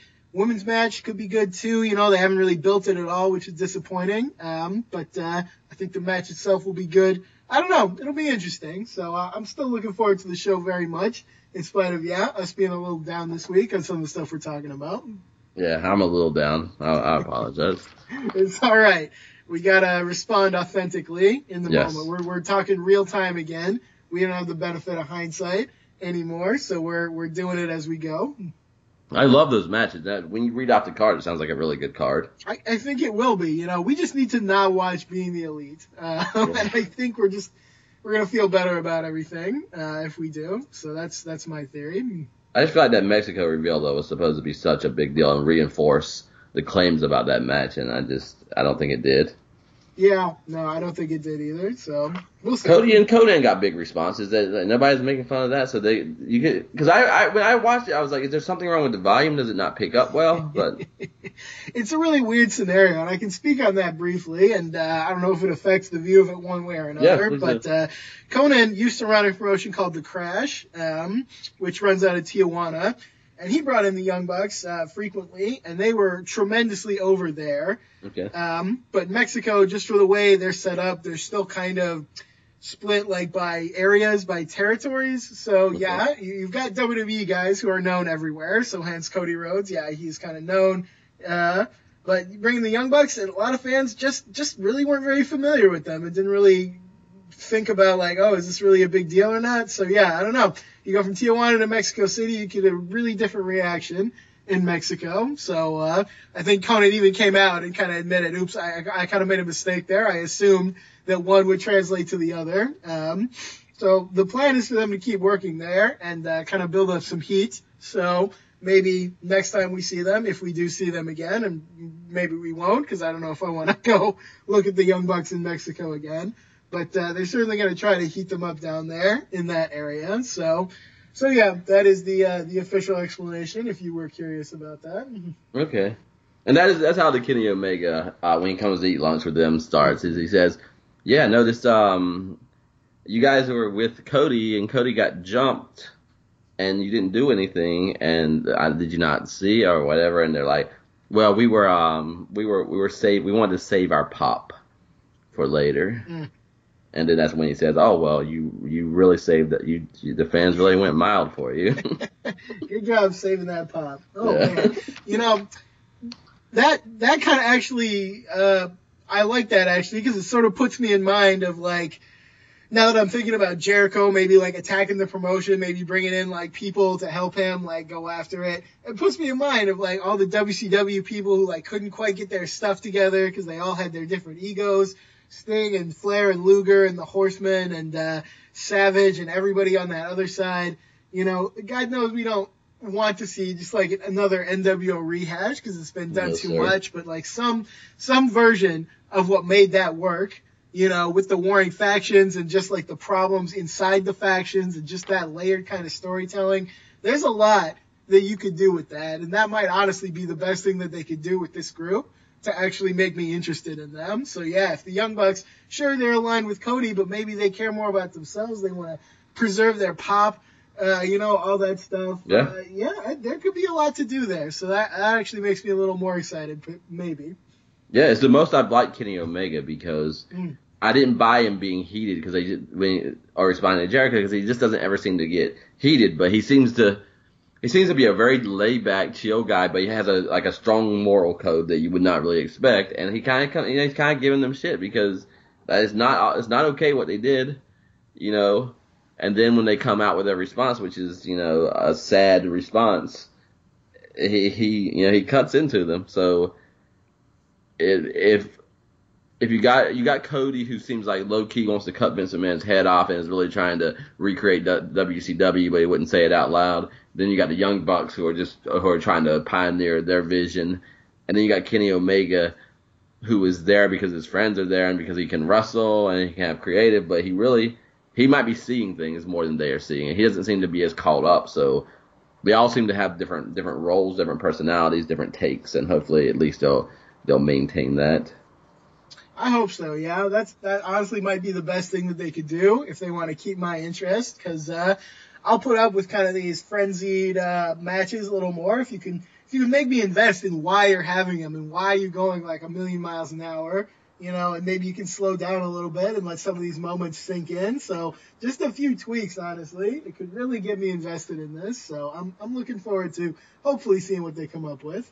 Yeah, in a way, it's amazing I've done this for 10 weeks because, like, the only time I really care about matches, like, everything I care about matches for me is built off of characters, storytelling, psychology. Right. So, like, I can make the same critiques. A lot of these matches, like Flair, the big critique of Flair, he did the same thing with everybody. So that's kind of the same critique as the Young Bucks, that I'm making.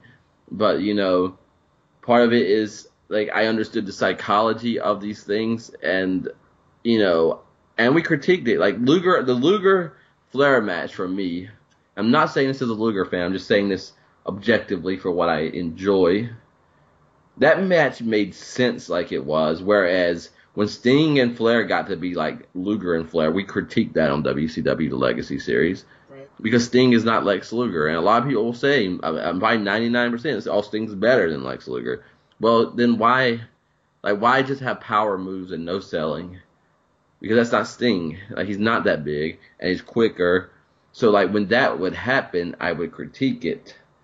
But I also understood there's a degree of Ric Flair. First of all, they don't always move at the same pace. So I praised everything that's been on this show and everything. If it just doesn't have the same pace, we're gonna see a Tom Lawler Yehai match where they're just chain wrestling, just mat wrestling, but they're trying to move their shoulders or their knees in a way that breaks them out of a hold or gives them leverage. Just like little things. And like I also know Flair's gonna take bumps all day with military presses, but he's tiring Luger out at the same time. And he's going to work on Lex Luger's knee, and Lex Luger's green, and Lex Luger's young, and Lex Luger's still going to military press him, even though he's got a bad knee. He's going to fucking fall out from under him. Like, I know these things are going to happen. There's at least a psychology there.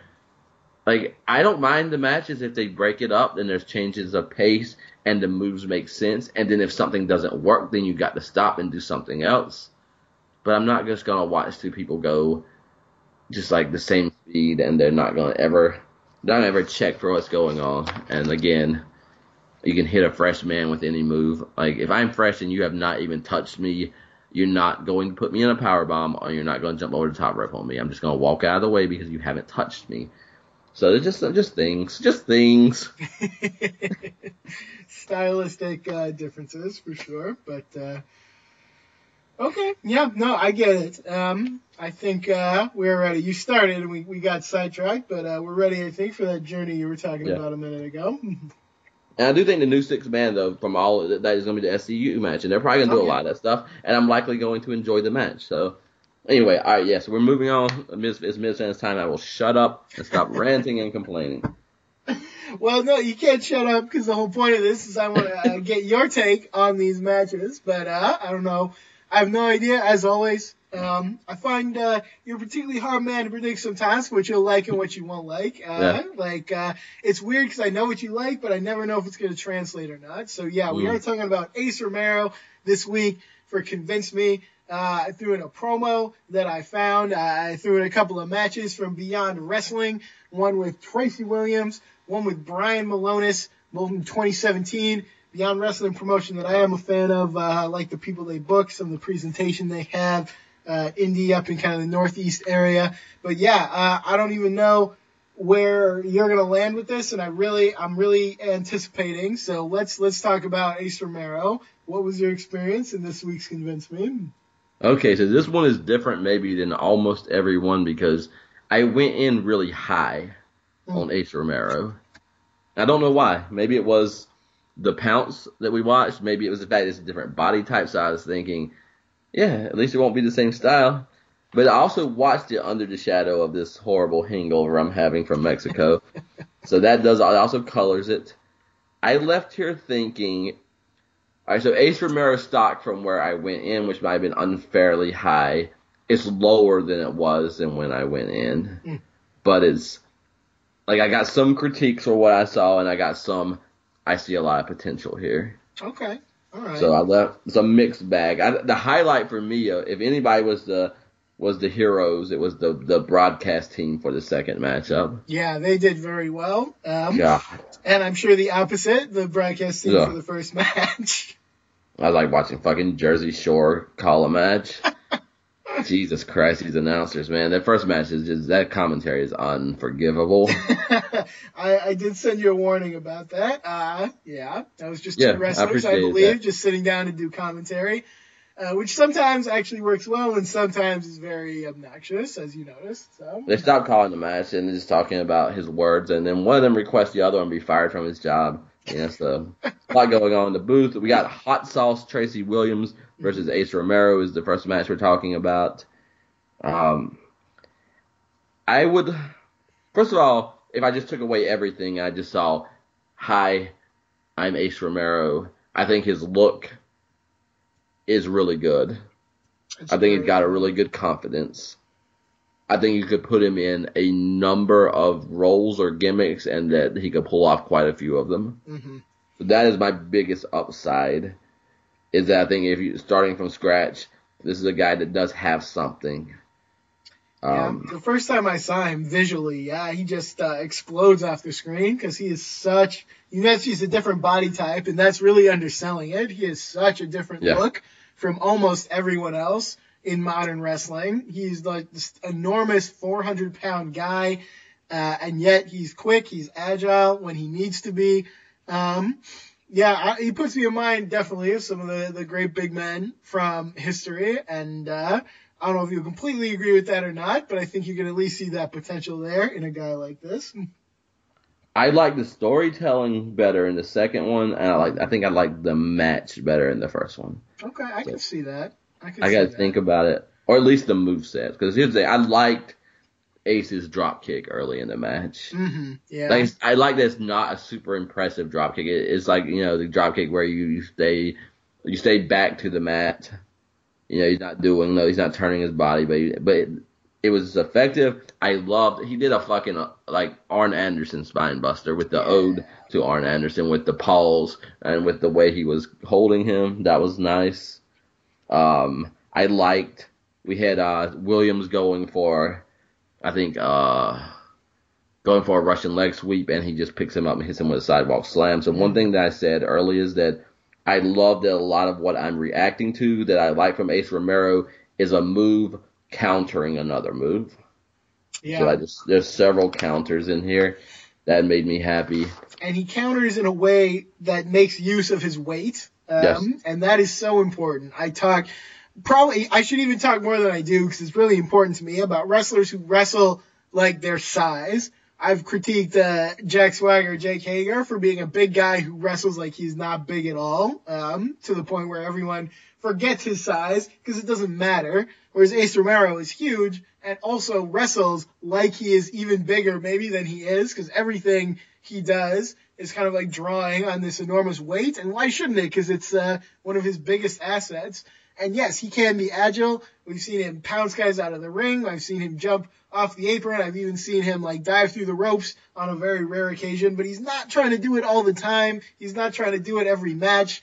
He's a smart wrestler with the way he is, the size he is, the things he can do. I really appreciate that. I think it's very cool. Yeah. And that's where I like the first match better, because the second match, there's a lot of spots where they're trying to do things to each other and they can't actually do them, and they just keep trying to do them, and then they halfway do them. I don't. But I think I would want to like the second one better, because I was more impressed with the feud and the idea of, what is it? The irresistible force and the immovable object is that man's gimmick. Is that man's name? Yeah, Brian Malonis you're thinking of? Yeah. Yeah, that's his nickname. He is the irresistible force and the immovable object. That's nice. Yeah, no, I really like both of these, and they are very different kinds of matches, because it's very different kind of opponents. You got Tracy Williams, who is not a small guy, but, not a really huge guy either. He's doing a lot of technique stuff. He's trying to get by on strikes. He's wrestling to his style. Yeah. Then you got Brian Malonis, who is another, like, really giant guy. And he's wrestling a totally different way. And yeah, he's throwing maybe a little more character, a little more trash talk, a little more of what he's good at into the match. So yeah, you got two different matches, but I think there's a lot to be said about both of them that's positive. Yeah, the second one, you got a tag team that's broken up. Two men coming in about 400 pounds apiece. And just the fucking commentary is gold. Yes. It's every Shawn Michaels Marty Jannetty feud, but they're telling it in a way that makes it new. One of the announcers says, to be a tag team and to go on a losing streak, it's so easy to start thinking it has to be the other guy's fault. Mm-hmm. And that's just good psych. You got to think, like, what's it like to travel with someone and all you're doing is losing, and you got to go back to them and go back with them. And either you got to decide there's something wrong with you, or you can just look across the van or look across the car or look across the room and be like, no, it's not me, it's that guy. Mm-hmm. And then on top of that, you got a guy who is regional, 15 years in the business. This is so good. Because we're in a social media world, and we're in a world where things can happen so fast, especially now, AEW, the contracts. So the announcers are talking about, do you know what it must feel like to grind for 15 years and still be regional and watch guys blow after like 2 years, and they're like international now? Mm-hmm. And so, like, the whole idea, I think there's like 7, 8, 9 year difference in age. And so is it the fact that Ace Romero is blowing up fast and he's international and he's going places? Is it the losing streak? But they layered that. So I am more involved in this matchup than just about anything we've done because of about 7 sentences from the announcers. Mm. So there's that. Yeah. I'll say again, just in praise of Beyond Wrestling, they are definitely one of my favorite indies, and that is for that same reason, is that they contextualize their matches a lot. They work to kind of make them meaningful on commentary and as they lead up to them. The guy, I think, that you're talking about on commentary, he's the owner of the promotion also, so he's the one driving a lot of this stuff. They just... they do a lot of stuff that I really appreciate, so I want to really give a shout out to Beyond Wrestling, because I think they do a lot of good stuff up there. Yeah, and maybe you feel bad because you got the other nickname is the Kingpin, so you got this guy who just seems so unlikable, and partly he's supposed to be, but then they're talking about how fierce he is at defending the Northeast Territory and what he'll do. He'll ruin people. And it's like, oh, this guy is exactly what I think. But also then there's a tinge to it. There's a shade to it. Their colors, plural. And you start thinking, what would I do if I'm 15 years in the business and I know this is the only place where I matter? Yeah. So they're turning these guys like, oh, I don't like this guy. Oh, but now I feel sorry for this guy. I like Ace Romero, but then maybe Ace Romero is kind of a little bit of a hot shot, and maybe like I'm just like flipping and flipping and flipping because they're painting with so many colors. And that's sad, man. That sucks, though. 15 years and you're defending that Northeast territory, and then you watch this young guy who, let's be honest, 400 pounds is not the usual body type. So you watch someone kind of with your body type, who is your partner, go international in a short amount of time. So what the fuck is wrong with me that he gets this? This is it's just meant to be trouble. And then here they are kicking off the show, going at it. This is a matchup you do get. We get to see the suicide dive early. We get an attempted power bomb that just is not meant to be on the floor. Which is fine. I like them just throwing on each other. I like when I think the Kingpin got him in the corner and was just like welling on him. Yeah, no, I agree. That was great stuff. And I really got to shout out Brian Milonas, who I got a chance to see live last year and really just I don't know, kind of fell in love with a bit because, everything he does in this match too, it's not just the commentary telling you the story, is Brian Milonas really driving the story. You can see he's trying to break this guy who kind of like jumped the line ahead of him, who like kind of showed him up. It's like, oh, well, guess what? If you're a big guy, maybe that doesn't hold you back. Maybe that makes you a big star if you do it right. So now, you've got Milonas trying to break him down, trying to trash talk him, trying to show that, if I can't have it, you can't have it either, more or less. He really drives the story of this match, and I think he does a great job of it. Yeah, it's hard. It's the character you write in the book who you show them doing things that are unforgivable. They're bitter, they're mean, they are abusive. And then you don't make that okay, but then you get inside their head in another passage and, you see the world like, what the fuck made you like this? Mm-hmm. And, and it's like some people, it's also the world. It's just the way the world is so visible. Like a lot of times with my students now, we'll talk about social media and they grew up the entire lives in a world where like every picture, every comment is comparative to their classmates and friends about who gets more likes, who's got more value. And so, like, it could be the best thing in the world. I like the Northeast, and I am the man in the Northeast, but everything's so visible. I cannot enjoy my plot of land because I see this guy, Ace Romero, and you look at a young guy, and you can't fully appreciate yet if you blow up because it's kind of just a thing that happens. So this guy is just almost so nonchalant, just doing his thing, just making it. Fuck that guy. And like you said, it comes through in the match. Like, I don't know, I didn't get it as much from Ace Romero as I got it from him, but he didn't seem like a happy fellow in this, and he was trying to take it out on Ace. Ace does a nice reverse Z-Man crossbody in the match. That's that Z-Man. You go, Ace Romero. I think the funny thing is why these matches were hard to watch too is because I kind of watch them almost as if they were made for the Convince Me segment. So it's always about Ace Romero or whoever I'm watching. Mm-hmm. And then, like, he gets tapped in one match and he gets pinned in the other. I'm like, wait a second. This wasn't about Ace Romero at all. Yeah, my bad. I guess, it's like, it's a little tough because both these matches from 2017, and I would rather get something more recent, but it's especially really hard in America to find free stuff that is that recent for American independence. So, I don't know. He may be getting more victories lately. I do try to, pick matches where it's mostly focused on the guy we're talking about, but ultimately, I just want to kind of show the good stuff that's out there. So it's going to happen sometimes. Yeah, it doesn't have to be predictable. Anyway, I don't like that. True, fair enough.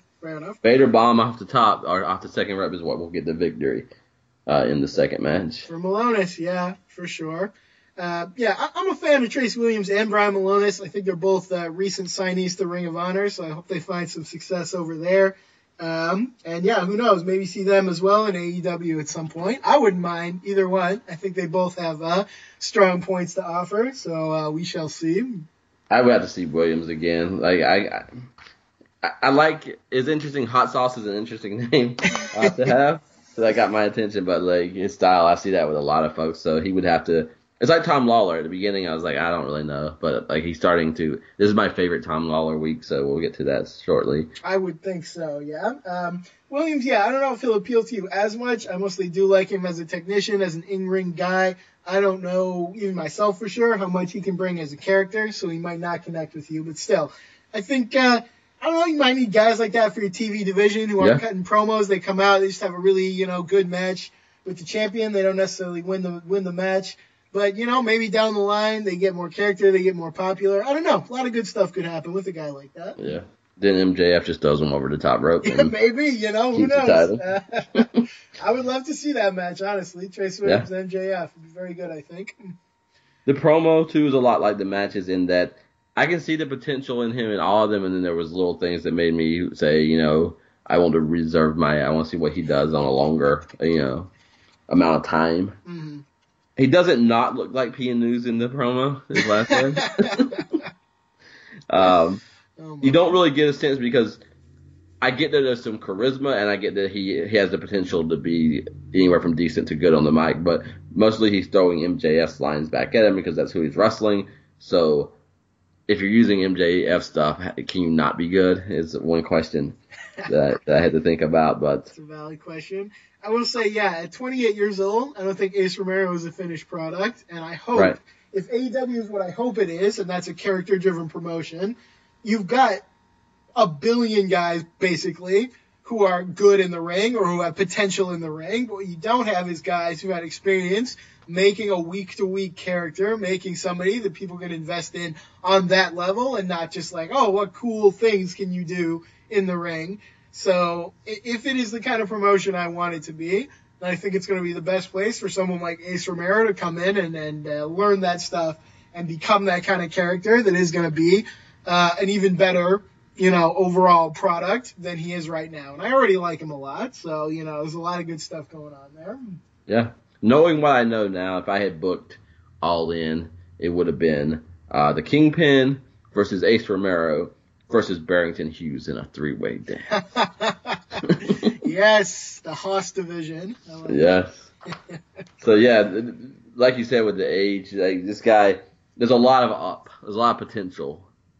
And so treat him right, use him right, and I don't see any reason why you don't have another. This is what's exciting is these guys, these MJFs, these Romeros, these lots of other folks. I think they got. You're gonna be looking at kind of 1994 eventually in WCW if Hulk Hogan never came. That's the hope. That's the dream, right? So. Yeah, you got your Dustin Rhodes and your Steve Austins and all those next up guys already on the roster just waiting to make names for themselves. For sure, yeah. So, I hope there's good presentation about Ace Romero because I can't search him up. The first time I saw the guy, knowing nothing about him, and I'm not even talking about his wrestling. I'm talking about the first, 5 seconds I saw him standing there. I was like, holy crap, they found, a building that's also a person, just visually. So striking. So, please make use of this guy. Don't just throw him out and be like, hey, a guy who pounced another guy, no, come on, make this guy mean something. That's what I want to see. That was my first comment. If you just you cut out everything else and just look at him, he's got the look and he's got the confidence. So he's got the right ingredients. Absolutely. I don't know. Do you see him more as a babyface or a heel? I would hope that he'd be a heel. I would honestly. Too. Yeah, I feel like guys like that should almost always be a heel unless you have a really strong reason to turn him face. Because, this guy's a monster, honestly. Maybe not right away, but if he keeps getting better the way he's getting, man, just let him go full Vader in a couple of years and just see what you get, because I think there could be a lot there. Yeah, he's MJF level of arrogance to me. But so you gotta very possibly. Absolutely. He just comes off as someone, and it's not a bad thing. We need more of that as far as just, he has confidence in who he is. This is, again, the way he stands, the way he moves. He's someone who, I know who I am, and this is what I am, and this is what I'm going to be, and it's going to work. So. Yep. I like the idea of maybe just having him as neither or a slight babyface at the beginning, but then the minute you want to really put him in a storyline, he can cause a lot of trouble in a short amount of time. Mm-hmm. Yeah, for sure. Let him. Okay. Anything else on AEW? I don't think so, my friend. We've covered a lot, a little less positive than in some weeks, but I think that's a good balance. We are never out here to be yes men. We always knew there would be some aspects of this product that would not be for us. We're just kind of grappling with that a little bit. Do want to just reiterate overall, I'm very excited about Double or Nothing. It may be great. It may not be what I want it to be, but I'm going to enjoy until we get there. And, as we always say, we're not committed to covering this product forever, but we're going to take it at least as far as we said we would. So we'll see what we get. Yeah, I think the biggest problem is just how much time there is in between. And that's not a knock on them. No, not for sure. But, maybe there are some more things they could do to build it up better. Like I said, show me more of the product. I'm getting a little tired of all these, let me call my wardrobe, and here's a person, and they're happy to be here. And, I know I keep harping on that, but I don't know. I just really want to see more, like, promos, maybe, like I said, some matches from indie promotions that you're partnered with. Come on, like, just give me some product here. That's what I'm out to see. So build my excitement that way. That's my ask. We'll see if it happens. Yeah, the funny thing is, I think the thing above all that might get me is the wrestling style, and the thing that might get you is the presentation and how stories are told, because I just want them to start telling more stories, because I feel like the only story they're telling now is the Chris Jericho story, and I guess sort of the Lucha Brothers story, but we kind of went over how that's not working. So yeah, I don't know. Tell me more stories, and that will make me happier. It's the lack of story that's getting me right now, because like I said, a bunch of these matches on the card don't seem to have any build at all, and there's no reason when you have all this time and all these YouTube videos, man, so just start building those up for me, and I'll be even more excited. I guarantee that I will. So we'll see. I don't want to give you a panic attack, because I can't place anybody having said this, but I feel like someone did. That even the TV shows might be a little more like the YouTube videos. Is that real, or are you just messing with me? No, I think so. I'm not going to say they did, because like I can't imagine Cody saying it. I can't. But I feel like, because I read a lot of stuff that never makes our shows. Like, these people get interviews almost 2 or 3 a week. So, that's the big question is, what will the TV shows be like? I'll say this. One of my favorite things about one of my favorite promotions ever, Lucha Underground, is their heavy focus on, like, these backstage vignettes that build character, that build story. That's one of the things that set it apart in a wonderful way. So if they want to do little scenes like that, I'll be a fan probably forever. I'll be on in 4 years being bitter about how people should have appreciated, your backstage scenes more, because that's what I'm doing now for Lucha Underground. But, if it's all like, this is behind the scenes, and, we're working together. Yeah. We're doing a wrestling promotion. Then, no, I'm not going to have time for that. I won't cover that. That'll do it for me. And so I'm just putting that out there as I would say. That's fair. 8 to 15%. Like, you need to know that it could be a possibility. Are there people who, the big story, let's not bury the lead. Are there people who don't appreciate the backstage scenes of Lucha Underground? Oh, yes, but let's not even talk about that. What is a... Oh, hey. I need some meditation. I should have even told you that. I'm sorry. So. I can't, my brain can't process that. No, I can't. No, it's cognitive dissonance for me all the way. I don't understand these people. All the time. You should hear me and Jeff sometime on the Global Revolution, because we're talking about like the stuff we like, and I don't know where he goes online, but he always brings me like, there are people who don't like this, and it's like the best thing ever, and I'm like, who are these people out there, like, just dedicated to not liking things that are good? So, I don't know. It's fair, and some people probably say the same thing about us and the Young Bucks. They're sitting over there just loving the Young Bucks and saying, how the hell do these people not love the Young Bucks? So it's fair. It's just weird. It's just a weird world sometimes. I do try to say every time that if you enjoy it, man, build your life around it. Absolutely. I would enjoy it if I could, but to me, saying you don't enjoy the backstage segments in Lucha Underground is like saying, what else was a bust? That old WrestleMania 3 thing. Yeah. God, WWF was really missing the mark in the 80s. Even that's not my. I was an NWA fan, but man, I recognize that whether that's my favorite thing or not, WWF was fucking killing the game at the I time. know. It's like, imagine if someone's like, I wish those guys, Randy Savage, Roddy Piper, I wish they wouldn't cut so many promos. You know, Yeah. it's just like, it's like you're taking the best part and you're like trying to throw it out. And I don't get it. So I don't know. I will say, I think the people who didn't like those scenes of Lucha Underground just didn't like all of Lucha Underground. I haven't seen people who were just like, I love the matches. I wish they didn't do these scenes. So I haven't really seen that. So fair enough. Yeah, that's that. Okay, I can live with that. Okay. All right. Because I watched the first show and I never watched it again for a long time because I was like, hey, you know, that guy's wrestling that guy and I can't remember if it's no rules or casket match or whatever. But man, really all it took was Conan's fucking cane wobbling over to, I'm forgetting his name now. Prince Puma, yeah? Yeah, Prince Puma. And, you know, it's like, and Puma not even speaking, but you can see every fucking expression, even with the mask. These guys, man, it's gods and heroes and yet very much mortal men. And it's so fucking good. Seriously, did anyone watch Lucha Underground? I can't title the show that 2 weeks in a row, but yes, it is a recurring thought in my mind all the time. Oh, so good, though.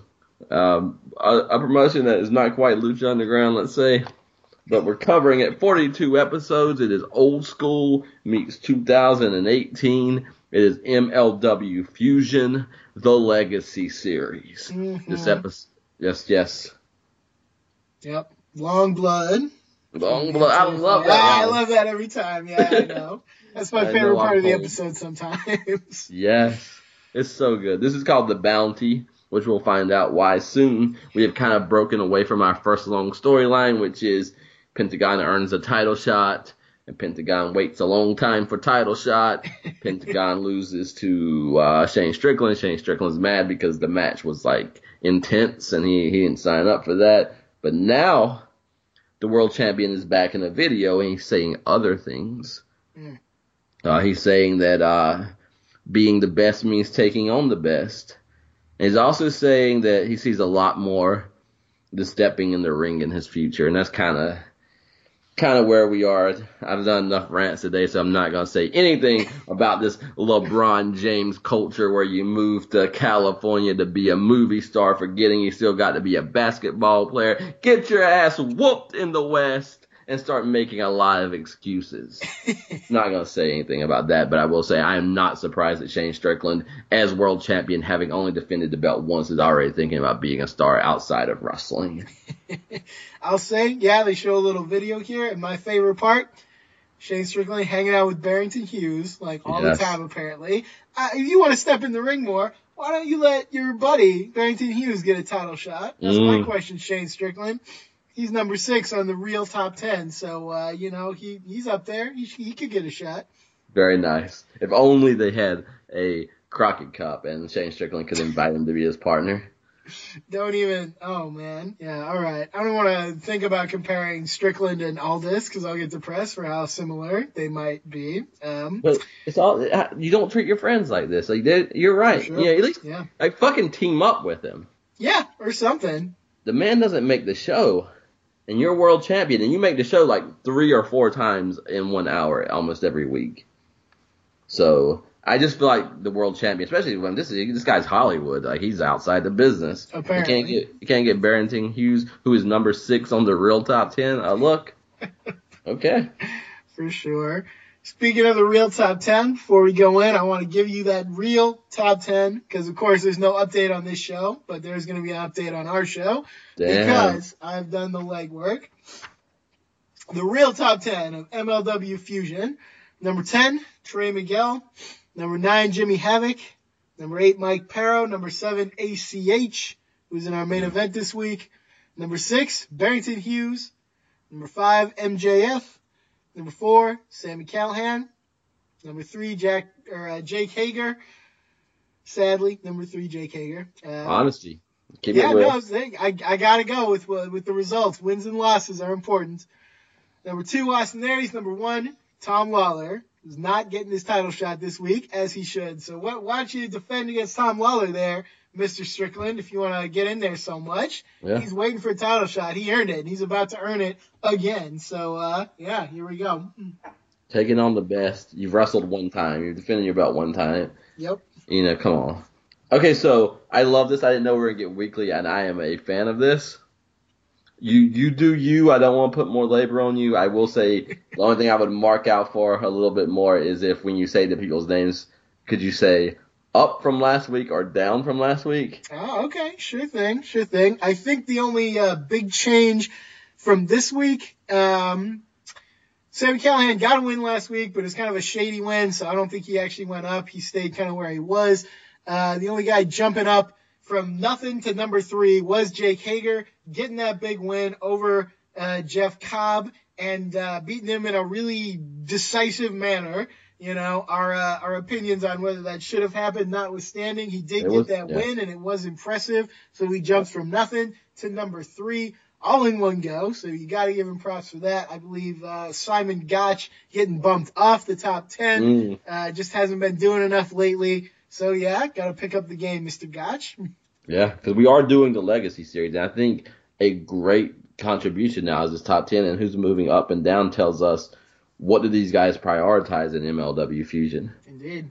Because there's a lot of lying going on. It's the old school. You cannot trust the old school suits and ties who favor the baby faces and will tell all manner of fibs. So we got our own top 10 that we just had to miss and just had to break it out because, one only comes every month, I think, and it's bullshit. Yep, and it makes no sense for what we are seeing, so we gotta try to give an authentic top 10 on this show. This is the problem, MLW. I love that you love tradition, but back in the day there was no interaction. You just waited monthly for PWI to come out and read what happened the last month. This is an interactive world, and we have taken over. We have hijacked your top 10, and we have our own top 10. Yep. And Jack Hager making big noise, but thankfully I don't think he does this week. Nope. So no appearance this week, so that's just as well for me.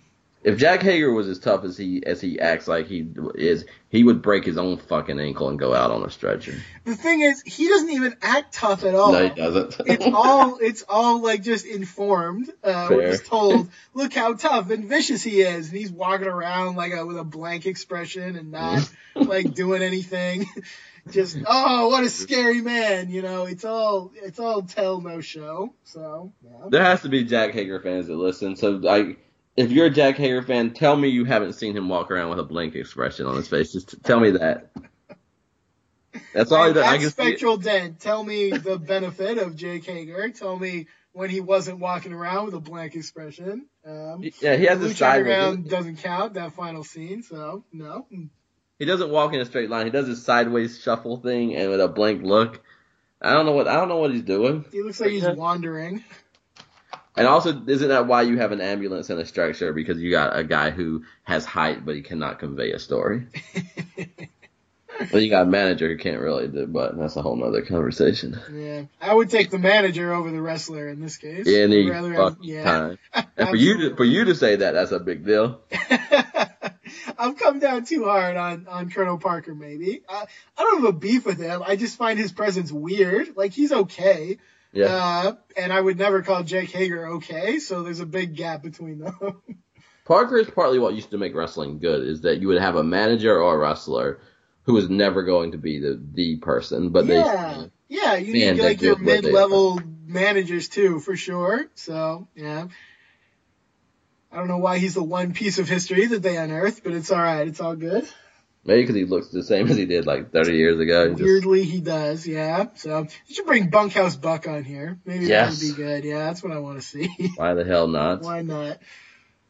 Okay, I like this first match, man. Let's go. Dude, this is one of the best matches that we've seen on MLW Fusion, in my opinion. And I hope you would like it, and I think it's going to sell you more on Tom Lawler, who I know you're already coming around on. So I'm already liking them better. As I mentioned, I'm starting to like this crew before they even come to the ring. They do that train. I don't know if they do that in the UFC now. And I watched UFC back at the very beginning or so, near it when it was Shamrock and folks. But they would all come out with that little train, hands on shoulders, and so they're so ridiculous. It's like these tough guys, UFC fighters, and this is what I like. This is what I like about Tom Lawler: the fact that he is tough, but he still acts like a coward.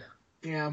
It's because a lot of these heels, like how they get into business, because they're cowards and they're not really that good when they're forced to wrestle, but somehow they're in like top companies. But this guy, he kind of likes fighting and he's good at it, but he still puts on airs and he'll play a lot of roles. I mean, there's a lot of play that goes on, and I think play is underrated. Like, get out there and have fun, mislead your opponents, make a mess of things, talk too much.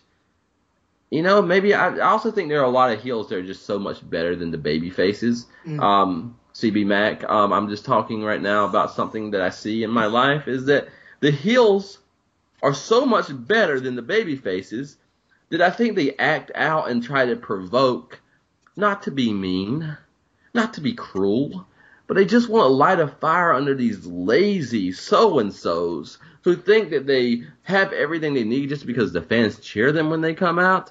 And the heels, like, they're not fucking competition. So maybe if I provoke them enough, I can light a fire in them. Since I can light my own fire, maybe I have to light their fire too. Thank you, heels. Baby faces, stop slacking. Get off your privilege. Get in there and prove something. Because Tom Lawler right now is eating you up. Shout out to CB Mac, who's such a nice guy. Oh, I love CB Mac, yeah. I don't know if he is. This is why I love CB Mac, because I think that CB Mac, and I am usually pretty good at reading people, but I will forever not know if he is the nicest baby face or the best heel in the business. Because like he knew how I felt about Vince Russo, and he would always find a way to bring me a Russo video. It's the last thing I want to see when it's bad for my health, but he would have he would have some cover story for why, like, I know you don't want to see this one, but I had to show you. So, like, is he the nicest guy, or is he the heel of heels? Like, what is a bigger heel move than being the champion of baby faces? So, who knows? Keep playing that game, CB Mac. Maybe this will help you decide. He's constantly now sending me little clips and videos of MJF and telling me about all the heel privilege that he's seen in those videos. So I don't know if that helps you decide, but that's what I'm dealing with a lot on Twitter right now. That's why I don't get it, because sometimes I think MJF's whole gimmick is privilege. So yeah, I don't think anybody would deny that. So like he makes these arguments that makes him seem like an old school Sting babyface. Like he's coming from a day that he's trying to learn to argue these things because he's offended that you even have to argue it, because you don't question baby faces. And in that way, to me, he's the ultimate baby face. But again, like I said, there's that weird line that he gets in sometimes that I'm like, are you playing us in everything? I don't know. Love CB Mac. Yeah. But yeah, no, I definitely get what you're saying with these heels, because one of my favorite things, and not every heel has to be like this, but a lot of them are really good if you can kind of tell the narrative of like, man, if they would just like play it straight, if they would just ditch these tactics, they would still be like a world champion level person. But they take these shortcuts, they do these things, it's like the Ric Flair. He built his whole career on that. It's like he could probably beat you just being a normal wrestler because he's that good. But he's also like jabbing you in the eye or punching you in the balls or, doing one of these other things. So it's great. I love it. Yeah, there's another kind of privileged CB Mac that you should think about. And you know how hard it is to be MJF and be that young and just be better than everybody? Now, he didn't choose that lot in life. He didn't choose to carry that cross. But, yeah, he just, what do you do? Same thing with Tom Lawler. I can see Tom Lawler coming out soon and wrestling with an arm tied behind his back. What are you supposed to do? His baby faces just never get better. Like, generation after generation. They got their goods, they got their bad like anyone else, but they just walk in this bubble until someone pops that bubble. They have no reason to get better. Luckily, we got someone in Fred Yehi who has not really had a chance to have all that privilege, so he's still hungry. And these guys, man, they get at it. Ain't no stings in this matchup, pal. Yeah, I love the mat grappling in this. The struggle, the grit, everything they did in there. Tom Lawler impressed me a lot. I gotta say, Fred Yehi, I thought looking great too. Did you see when he just stomped on his hand and then turned around and stomped on the other damn hand? Like, that was great. I love both of these guys, honestly. I think they bring a lot to the table. Yeah, man. The roll-throughs, the grappling, the contest for leverage, like, that's a dangerous man to me, that if you got 3/4 of an inch leverage on me, you're going to hurt me. So we're vying for like 3/4 of an inch of space to see who's going to get the advantage here. Yeah. Continually. You really get the feeling that, every moment, like, something could go one way or the other, and it could be, as simple as a few inches, a slight position difference. That there's a lot of wrestling like this out here, which gives me hope that we'll see more of it, and I think it's more the kind of wrestling that we like, and I love this. A nice release German by Yehai, but filthy chants are what's going on in the building for the record. Yeah, sure. Absolutely. We got a bunch of heel supporters in here. So I'm not opposed. You know, they like what they like. They recognize talent. So what can you do?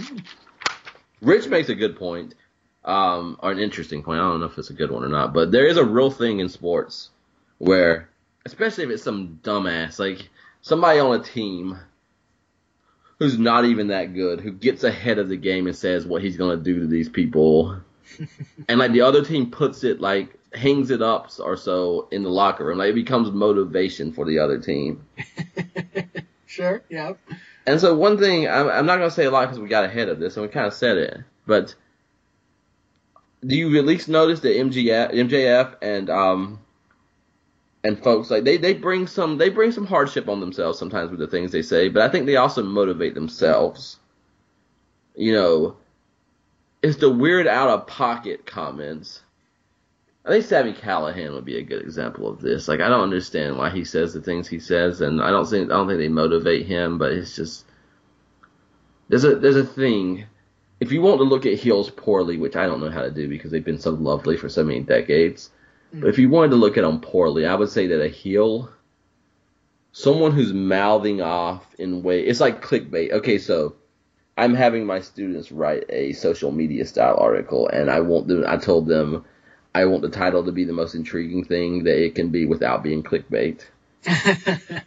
And we define that as clickbait is the article does not actually deliver on what the title promises. And so if it's sitting in a list, if someone Googles and finds your article and is sitting with 6 other articles on a screen, why would they click on yours? It needs to be that good with the title, but not clickbait. And so the heel that is clickbait or the babyface, I got no time for. And that's what Sami Callihan, until he convinces me something in an embodied way, he's fucking clickbait. He's running his mouth, it's just noise, and it's just promises, and it doesn't deliver. But if you're a heel, I don't care how big you talk, as long as you can back it up. And you might get your ass whipped once in a while, that's fine, but if you're MJF, you're legit. If you're Tom Lawler, you're legit. So, what's the problem with talking that talk? Whereas, the only problem to me comes in if you can't back it up. So, this matchup proves whether you're yay high, and right now you don't talk that talk that much. Maybe you said, what did he say earlier? He says, well, I don't know. He said something, but yeah, he's not. But if you're Tom Lawler, maybe you're just trying to make it more difficult, but you get out there and you deliver, so no problem with any of that. Yeah. So go ahead, and this is what you get. You got 2 guys who are competent getting it done in the ring. One of them maybe is more straightforward. One of them runs his mouth a little bit, air quotes, too much. But both of them, you know, they take on that responsibility. So yeah. And it's interesting because they can do almost all of the same things. Like, they're very evenly matched in this. And they do a good job of making them both look really good.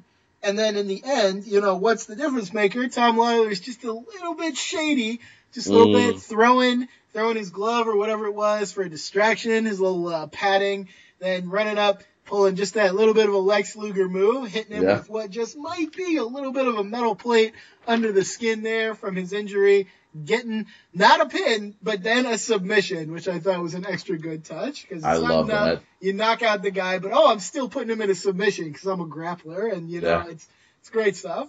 This is legitimately, outside of the Pentagon Phoenix matches, this is probably the best match we've seen on MLW Fusion. Yeah, I love that extra step because you didn't choke him out, you knocked him out with your illegal, you know. Yeah. And again, is that dirty? Maybe. Does that mean you want it more than the next guy? Maybe that too. And we cannot ignore the fact that Tony Schiavone calls Yehai Yeti. I was going to try to ignore that. I could have lived without that reminder, but here we are, yes. We're in a world where all right, it was kind of funny, but also it took me out a little bit and it annoyed me because we're in a world where now nothing can happen in the past that you remember, but you have to make some contrived way to bring it up and reference it. So, oh, I accidentally called him Yeti, and now I'm talking about Yeti, and we planned this out in the back, but no, it had just happened in the moment. It's so natural. I don't know. It was fine. It was like don't kill I thought it happened in the moment. Don't kill my innocence. Okay, all right. I'm sorry. Maybe it's just like you don't know, man. It's probably things I took for granted in WCW, but trying to learn all this shit, I could easily call someone Yeti next week. Okay, all right. It's a lot. Maybe his beard fell off in that moment. I don't know. That's fine. He could be the Yeti for all we know. Yeah. Okay. All right. Look, Vanessa Kraft is with MJF. She wants to know his business and what he was doing last week. He says, what was your thought process in shoving all that Botox in your face? Oh, that's none of my business. Like, this is none of your business. And then I think he hits her with what is the line of the night, referring to Joey Janela and his squeeze. Do we know her name? Aria Blake. Okay, he says, this is not an episode of Teen Mom. So good. So good. Yeah, no, MJF, there's a reason I said that he was the number one guy to break out, because he has got this part of the act down, and he is so leagues ahead of almost everyone else in his area, as far as these promos go, as his character goes.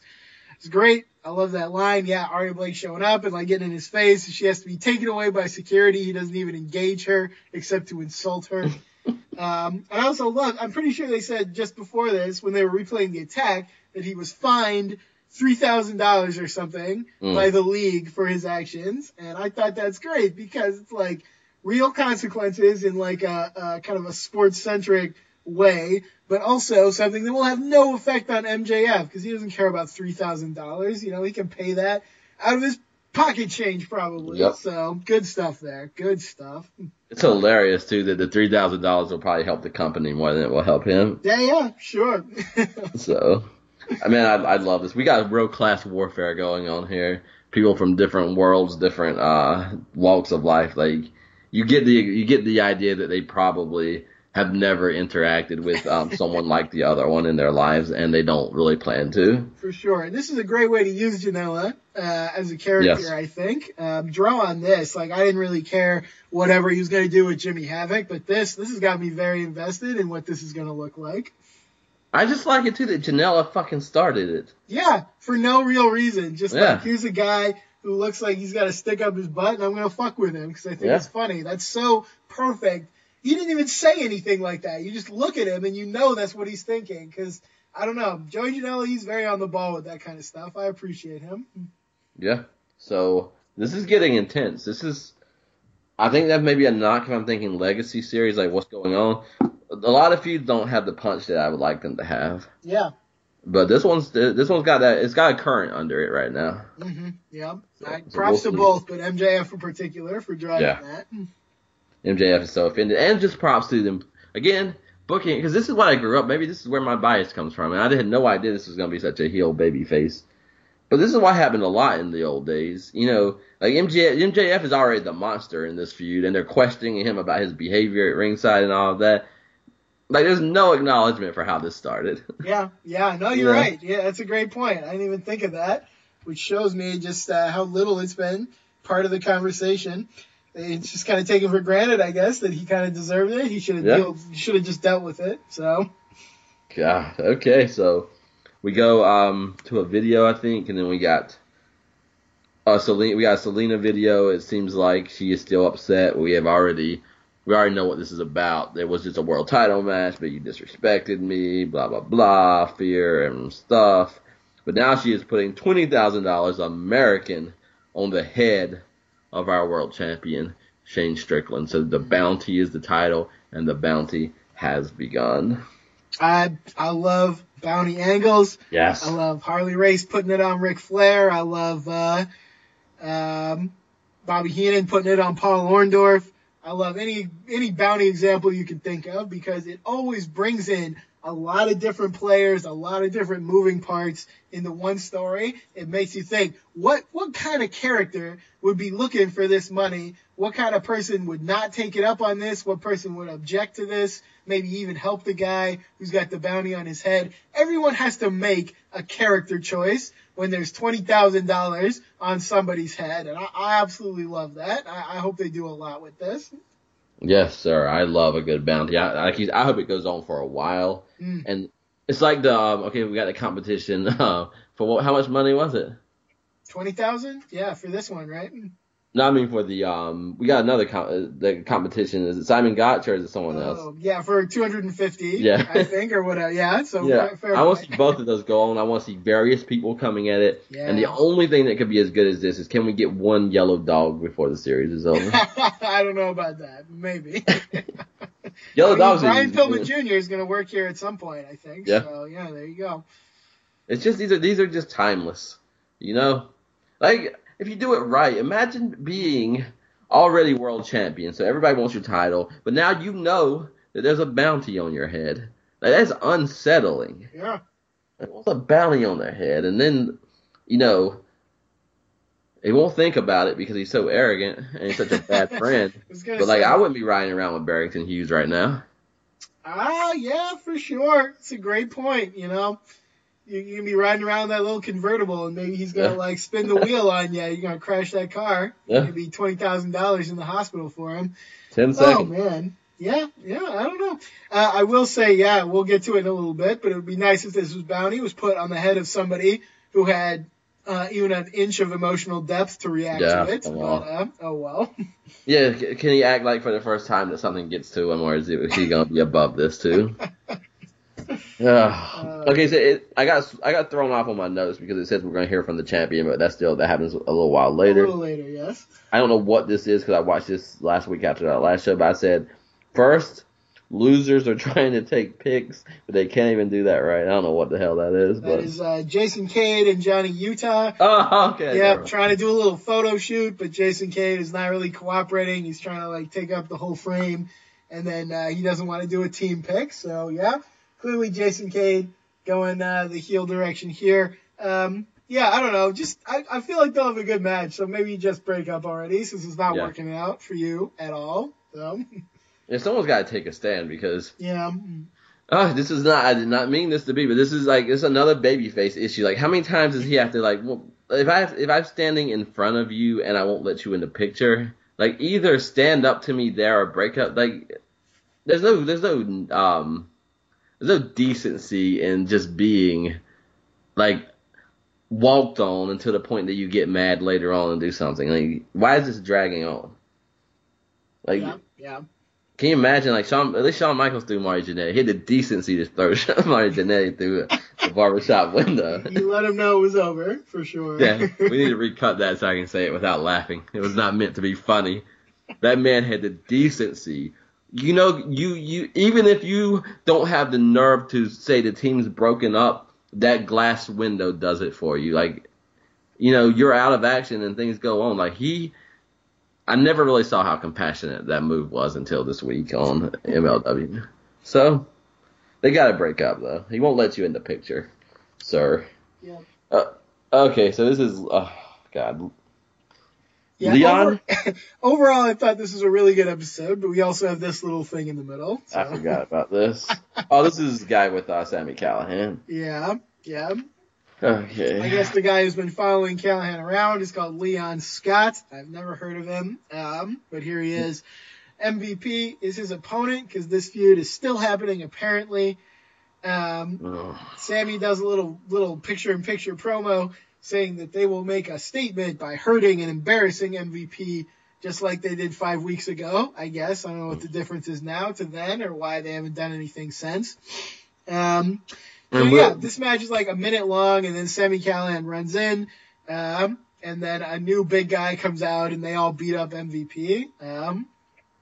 The only thing I did like a little about this segment is while this beatdown is happening, Kodo Brazil, who was kind of beat up as an afterthought last week, came out, responded to that, stood up for himself, and tried to fight off Sami Callihan as well. They both get beat up, of course, because Sami Callihan is swinging his bat by carefully protecting it like he's Triple H on the sledgehammer. But yeah, the only thing I really liked was, Kota Brazil showing that continuity. The rest of this I really could have just left for my own sake. Good for you though. You called it last week that maybe that's part of an angle. Yeah. You know. I hoped so. And yeah, here we go. Continuity. I love it. I said Callahan is in the ring after 2 moves with his gimmicky ass. I also said, yeah, I don't know, man. This guy's nonsense to me. Like, also I started, is he a baseball player? Why does he have the bat, number one? And then why does he got a baseball hat? Like, I don't understand his gimmick. I need him to, I know he can't convey shit, so like, at least tell me, on the microphone what you are and what you're not, but. He's a guy who doesn't care. Oh, okay. Course. I'm a guy who doesn't care as a viewer, and that's not good. Yeah, I don't know. He wasn't even this bad in Lucha Underground, but I guess everyone was better in Lucha Underground, so that's no way to judge. I don't remember him. Like, this is the second time you reminded me, I think, that he was in Lucha Underground. But what was he doing? He was, he came in as like Ivalice's boyfriend, but then she got injured. He's doing all this stuff with Katrina, Mil Muertes, and he like dug a Ouija board out of the ceiling of Dario Cueto's office. And I was like, oh, this could be interesting. And then, I don't know, it didn't really go somewhere meaningful in the end. And then he became a snake or something. So that thread kind of got lost. But, I think it worked for me more because partly I didn't know him at the time, and he came off to me like he's like the insecure boyfriend who knows he's not as good as his partner. And I could buy him as that. Yeah, because he's sure. not. Again, Lucha Underground presented people always in a way that was better. They even though it was still bad, they still have the best presentation of Jack Swagger that I've seen, even though it was still really bad and almost tanked the season. Still, it was better than the other stuff he's done. So, yeah, I don't know. They've just got, or had, I guess, an ability to present people well. Yeah, but it says something that nobody threatened Lucha Underground like Jack Hager. Yeah. So he's on his own level. Yeah. Yeah. Right. And the fans cheering him. That was the only thing that ever disappointed me big time, was just watching the fans react to him like everybody else on the show. Yeah. Yeah. If ever anyone deserved to not get that reaction. But, oh, well, that's something else entirely. Yeah, so this guy, I made the mistake this week of trying to figure out what he was about, and honestly, I'm not joking either. I came up with nothing. Like, I cannot understand a single thing about him, like what this is supposed to convey, and then he can't convey, and then he's in a feud with MVP, and then on top of that, then we get the thumbs up, thumbs down, which is just so fucking stupid. It's very dumb. I really enjoyed the story of your girlfriend no-selling. That was a great one. I mean, like, stepping back, he's obviously like a bargain basement Raven, right? Like, he's supposed to be like nihilistic, like gathering followers, doesn't care about anything. Like, he's not good at portraying any of this, but that's gotta be the idea, right? I guess. Okay, alright. But, like, Raven, his promos are fucking awesome. Right. Just laying up in the corner with his, like, disillusioned self, I can see what he's about. Like, Sami Callihan reminds me of like just a super excited fan of something, and I feel like that's the opposite of what he's supposed to be. Yeah. I don't get it either. He's got all these big, happy, stupid looks on his face. I don't know. And then those guys, I don't know why they're following him. Like, really? Convinced me that they would do that with their lives. So we will figure it out eventually. We got, what is 42 minus 8? Is that 34? Yep. All right, we got 34 more episodes to figure out what Sami Callihan is about. Yay. Yay. A future legend. That's also weird. Like the world champion talking about being a future legend. Yeah, you're the champion now. Be a legend already, buddy. That's a bad look. Yeah. Come on, man. So he's back there. He always likes to do his little locker room. Like, he can't walk through the locker room without number one, being asked questions, and then number two, someone else being there. But every time, man, he looks like it's the first time it's ever happened to him. Like, I would be paying attention when I walk down that hallway if I were him. What if someone spits poison in your face again? Yeah. Why are you not on guard for this stuff? Yeah, I don't get it. So someone just put a bounty on your head. Yes. They're going to run up and just kill you.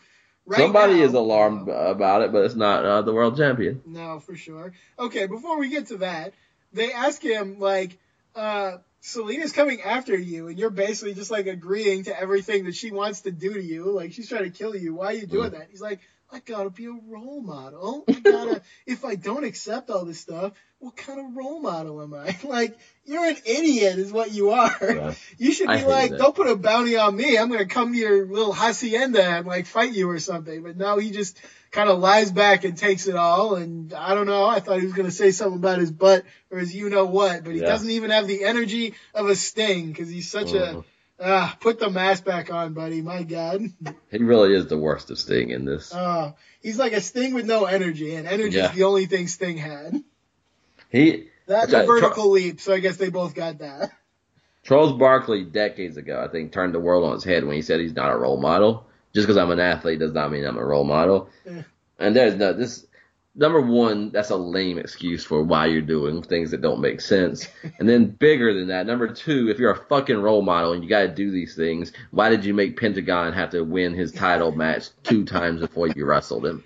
Imagine if children were imitating this. If someone bullies you, just agree to every kind of bullying that they want to do and just accept it. So it'll be fine. Go ahead. Nothing he says ever makes sense. No, I don't know. Yeah, he's so laid back. He's asleep. I don't even know. There's a line. Oh boy. Oh man. All right. Here's the good part of this segment. Have we not gotten any commentary on Twitter about our take on Shane Strickland? I haven't heard a thing. I only assume that either everyone agrees or they don't care, like we don't care. So maybe. If you want to defend Shane Strickland, not as a wrestler, but as a character, as a promo, please shout me out. I'm at Spectral Jen. Tell me what I'm missing. Tell me what I should see. Because right now I'm seeing nothing, like just nothing. Like a negative absence of anything in that department. If you want to take a bounty out and lose some money, put it on Shane Strickland because he's just a walking advertisement for just jump me while I swag around with my glasses in the hallway. Just wait in that fucking hallway. He's coming down the hallway. Don't worry. And he does not know you're there. Even though Pentagon and them set up a fucking death trap in his locker room, and he had his eyes misted. He had Selina twice waiting for him just outside the door. So, Mr. Chop, who's a great poster on LP Forums, lpforums.com. Check that out, please, for a lot of great conversation. Posted recently a video of Ric Flair after the bounty was put on him by Harley Race, since after somebody attacked him. I don't even remember who, Dick Murdoch or somebody maybe, but Dick Murdoch's wrestling someone in the ring, and Ric Flair just charges out through the fans, just swinging a weapon wildly. He's got a neck brace on. His clothes are torn. He chases everyone out of the ring, and he's fighting them all up and down the aisle in all sorts of different places. He grabs a microphone and cuts a promo about this bounty that's been put on him. That's what you do when someone is like, I want to pay people to destroy your career, to destroy your life. You get mad. You react. You make a scene. You don't just kind of walk down the corridor like you're asleep and say, I'm a role model, So it's ridiculous, man. It's just ludicrous. I love a bounty storyline, and I love this one, but man, Shane Strickland, he's dead inside already. What's the point of the bounty, Maybe someone needs to jump him one time, and then maybe he'll take on a different attitude. I would love it if he would prove me wrong, because I liked Killshot, honestly. Yeah. So show me something, man. I would love it. Okay, so what he has right now, though, is Black Friday management. Low Key is waiting for him, calls him Mr. Strickland, asks him about how it was like to be champion, and he has a business card, because he's heard about the bounty, and he's a little bit alarmed, and Black Friday management can do something about it. But we get a 3-word response from the champion. Nah, I'm good. So, there goes that tension. Yeah, I guess so. It would have made sense for him to be wary. He didn't really even convey that very much, but it made sense for him to be wary since Loki literally cosplays as the Hitman from the video game. So I get that you're worried, but maybe convey that in more than a few mumbles. So it's so I don't even know what the problem is. So I guess as world champion, maybe you shouldn't really be afraid. You're the baby face. You're good. You can take care of yourself. But just like you said, it's this it's the way he conveys it. Like he is asleep. That is the best analysis about this. You know, like even if I want to poke my chest out, maybe I'll be extra pokey with the chest. Like I'll be kind of, nah, man, I got this. Anybody wants to come at me, this is what's gonna happen. But I'm not like, nah, I'm good. Whatever. It's whatever. You know, fucking, where's Rob Van Dam? We need to talk. You know, come on, man. That's probably a slam on Rob Van Dam, honestly. My God. Yeah, I don't get it. There are literally guys who walk around high all the time who have more like energy than this guy, like literal wrestlers. I don't know. Is he the only things I can think of? He's going for something different than what's coming across. Like he's trying to be like aloof and like a little bit otherworldly, a little distant. He's trying to be like maybe a Prince sort of thing or something. Like I don't know, but it's not working.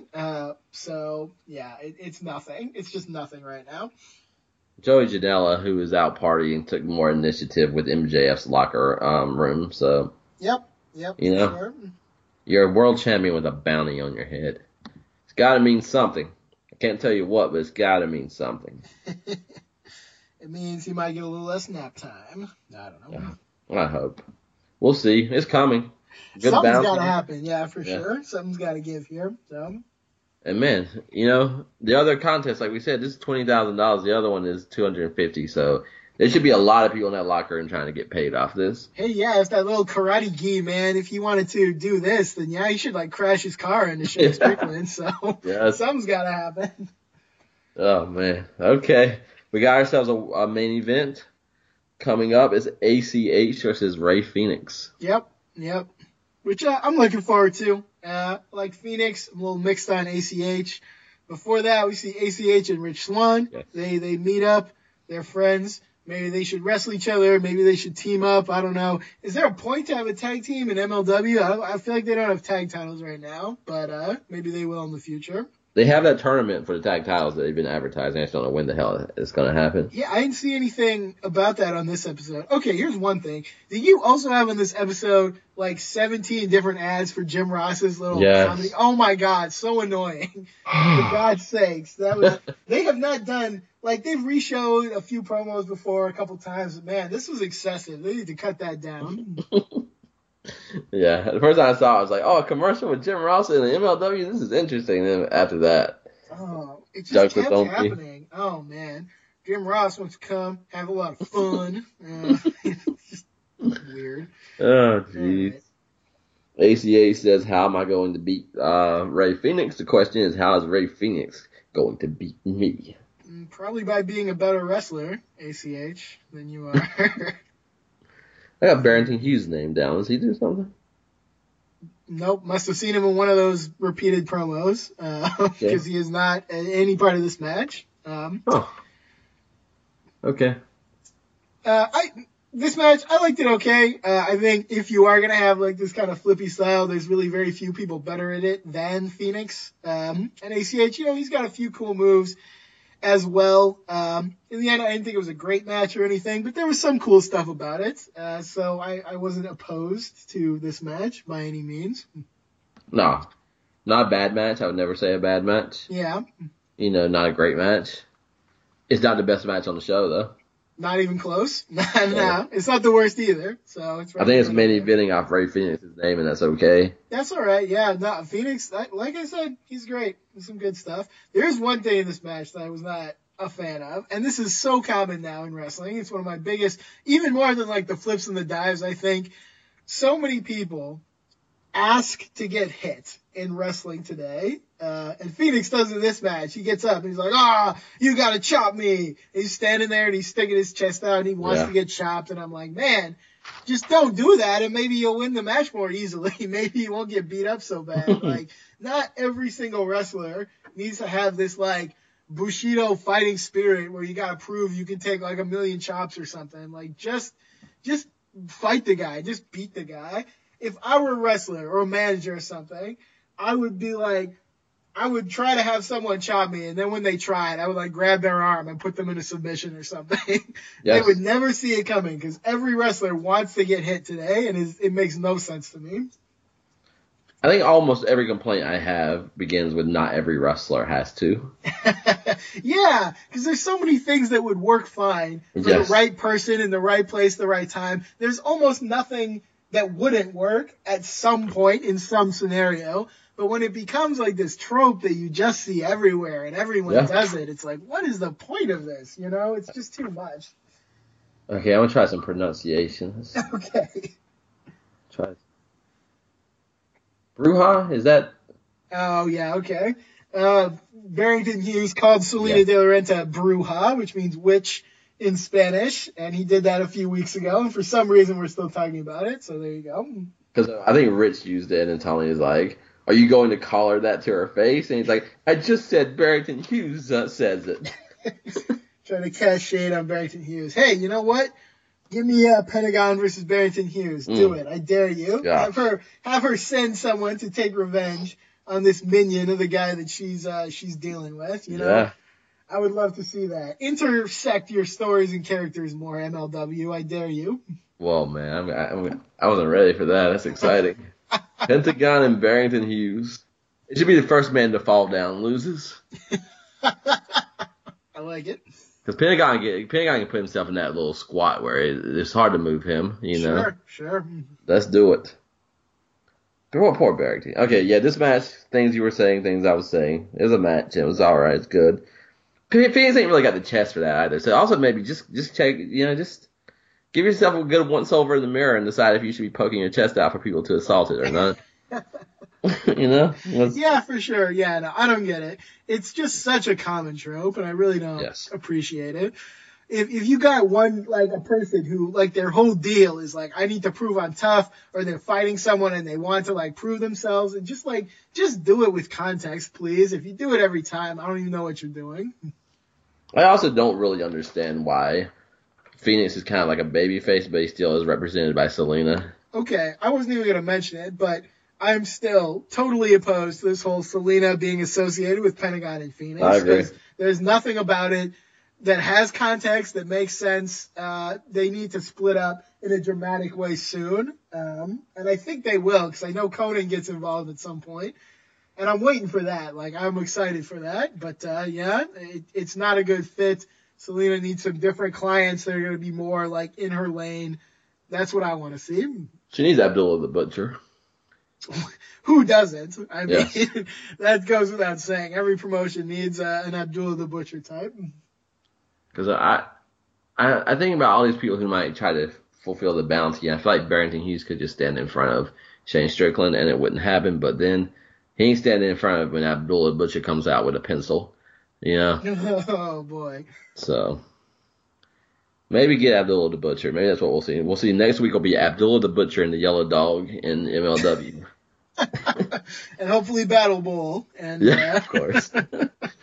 This is a kind of baby face, like they have a good match. It gets better towards sections of it to me where they kind of turn it up a little bit, but it's still kind of, I beat you, but just barely, and we shake hands at the end of the match type thing.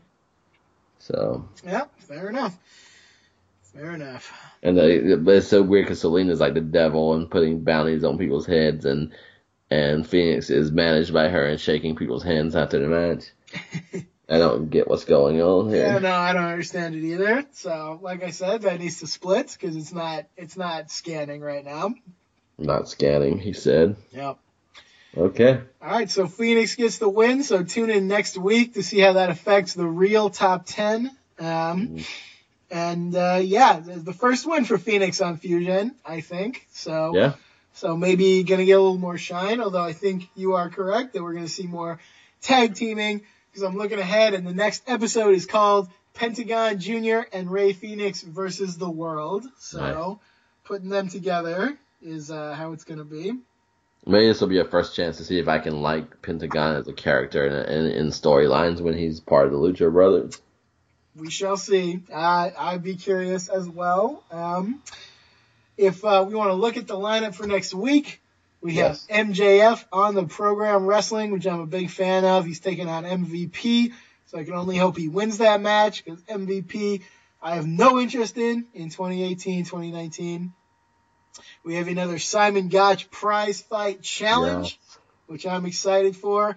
And we also, I'm sorry to contradict your tournament idea, but we have a match for the vacant MLW tag team titles. So I don't know if that tournament happened without us seeing it, or if the tournament is just this one match. It is a 3-way tag match of the Dirty Blondes, the Lucha Brothers, and Jason Cade and Jimmy Utah, who apparently are still together, and I doubt they're going to win. So, I mean, you know who's going to win looking at that match, but I guess we shall see how it goes. I know that they've talked on more than one occasion about the tag tournament. That's all I can tell you. No, I have a vague memory of that as well, so I really don't know if that happened without us seeing it, in which case, boo, you should have shown us some of it, at least, or maybe if it was just scrapped for some reason. So we will have tag champions on the next show, and I'm pretty sure you can tell who they're going to be. That's still a weird name of the show. I like that struck me as they're coming in and just like beating the shit out of everybody. Right, yeah. And not just being like in a 3-way tag match. Okay. At least a lot of the people I enjoy are on the show. Yeah, no, for sure. There's some good stuff going on, so I'll be looking forward to it. Yeah, episode 9 next week of MLW Fusion, the Legacy series. Absolutely. All right. Is there anything else that we want to go over? I think that might be about it. That's it from me. All right, cool. Thanks, everyone, for listening to the show. As I mentioned a few times, I'm on Twitter. I'm at SpectralGent. Give me a shout. Give me a follow. Talk about the show. Talk about anything. Hope you also check out great programs on LOP Radio. Got a lot of really high-quality programs, not the least of which being The Global Revolution, hosted by myself and my good buddy Jeff, where we talk about a lot of other promotions in the modern day, try to cover all that stuff in real time. Also got Kingdom of Honor, covering a lot of the same stuff that we're talking about. New Japan, Ring of Honor, some AEW stuff as well, hosted by Zanman and his buddy. Also, Right Side of the Pond, Perfect 10 Wrestling, Sports Entertainment is Dead, The Doc Says has returned. Definitely check that out. A lot of great stuff going on right now, so do check that out. Also, lordsofpain.net and lopforums.com for a lot of great written material. We're just finishing up recently the King of the Columns tournament. We're also doing DOA right now, which is a creative writing series that I hope that you guys will check out. A lot of really fun stuff going on in there. That is everything. So, yeah, we'll be back next week with more AEW, more Ring of Honor, MLW, NWA, all sorts of things all over the place. We're going to bring it all to you. Thanks for joining us. Mystic, take us away. Absolutely. Until next time, and especially if you were offended by all those rants, don't let the legacy be dictated to you. Rewatch, revisit, rewrite.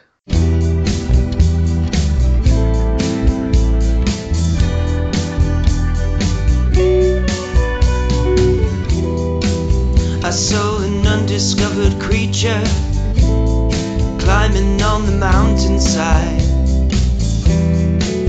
You know that no one else believed me. How about that? With green eyes and white stripes and salted tears, I knew that these were just its cautionary features. Keep telling myself nothing to fear. It's just an undiscovered creature coming up to meet you. He's the one that's scared. It's just an undiscovered creature coming up to meet you. He's the one that's scared. The undiscovered creature. The undiscovered creature. I never saw this one in books or heard a myth of it. Looks like it came from underwater. I thought I'd seen every life form, but there it is, an undiscovered creature coming up to meet you. He's the one that's scared. It's just an undiscovered creature coming up to meet you. He's the one that's scared.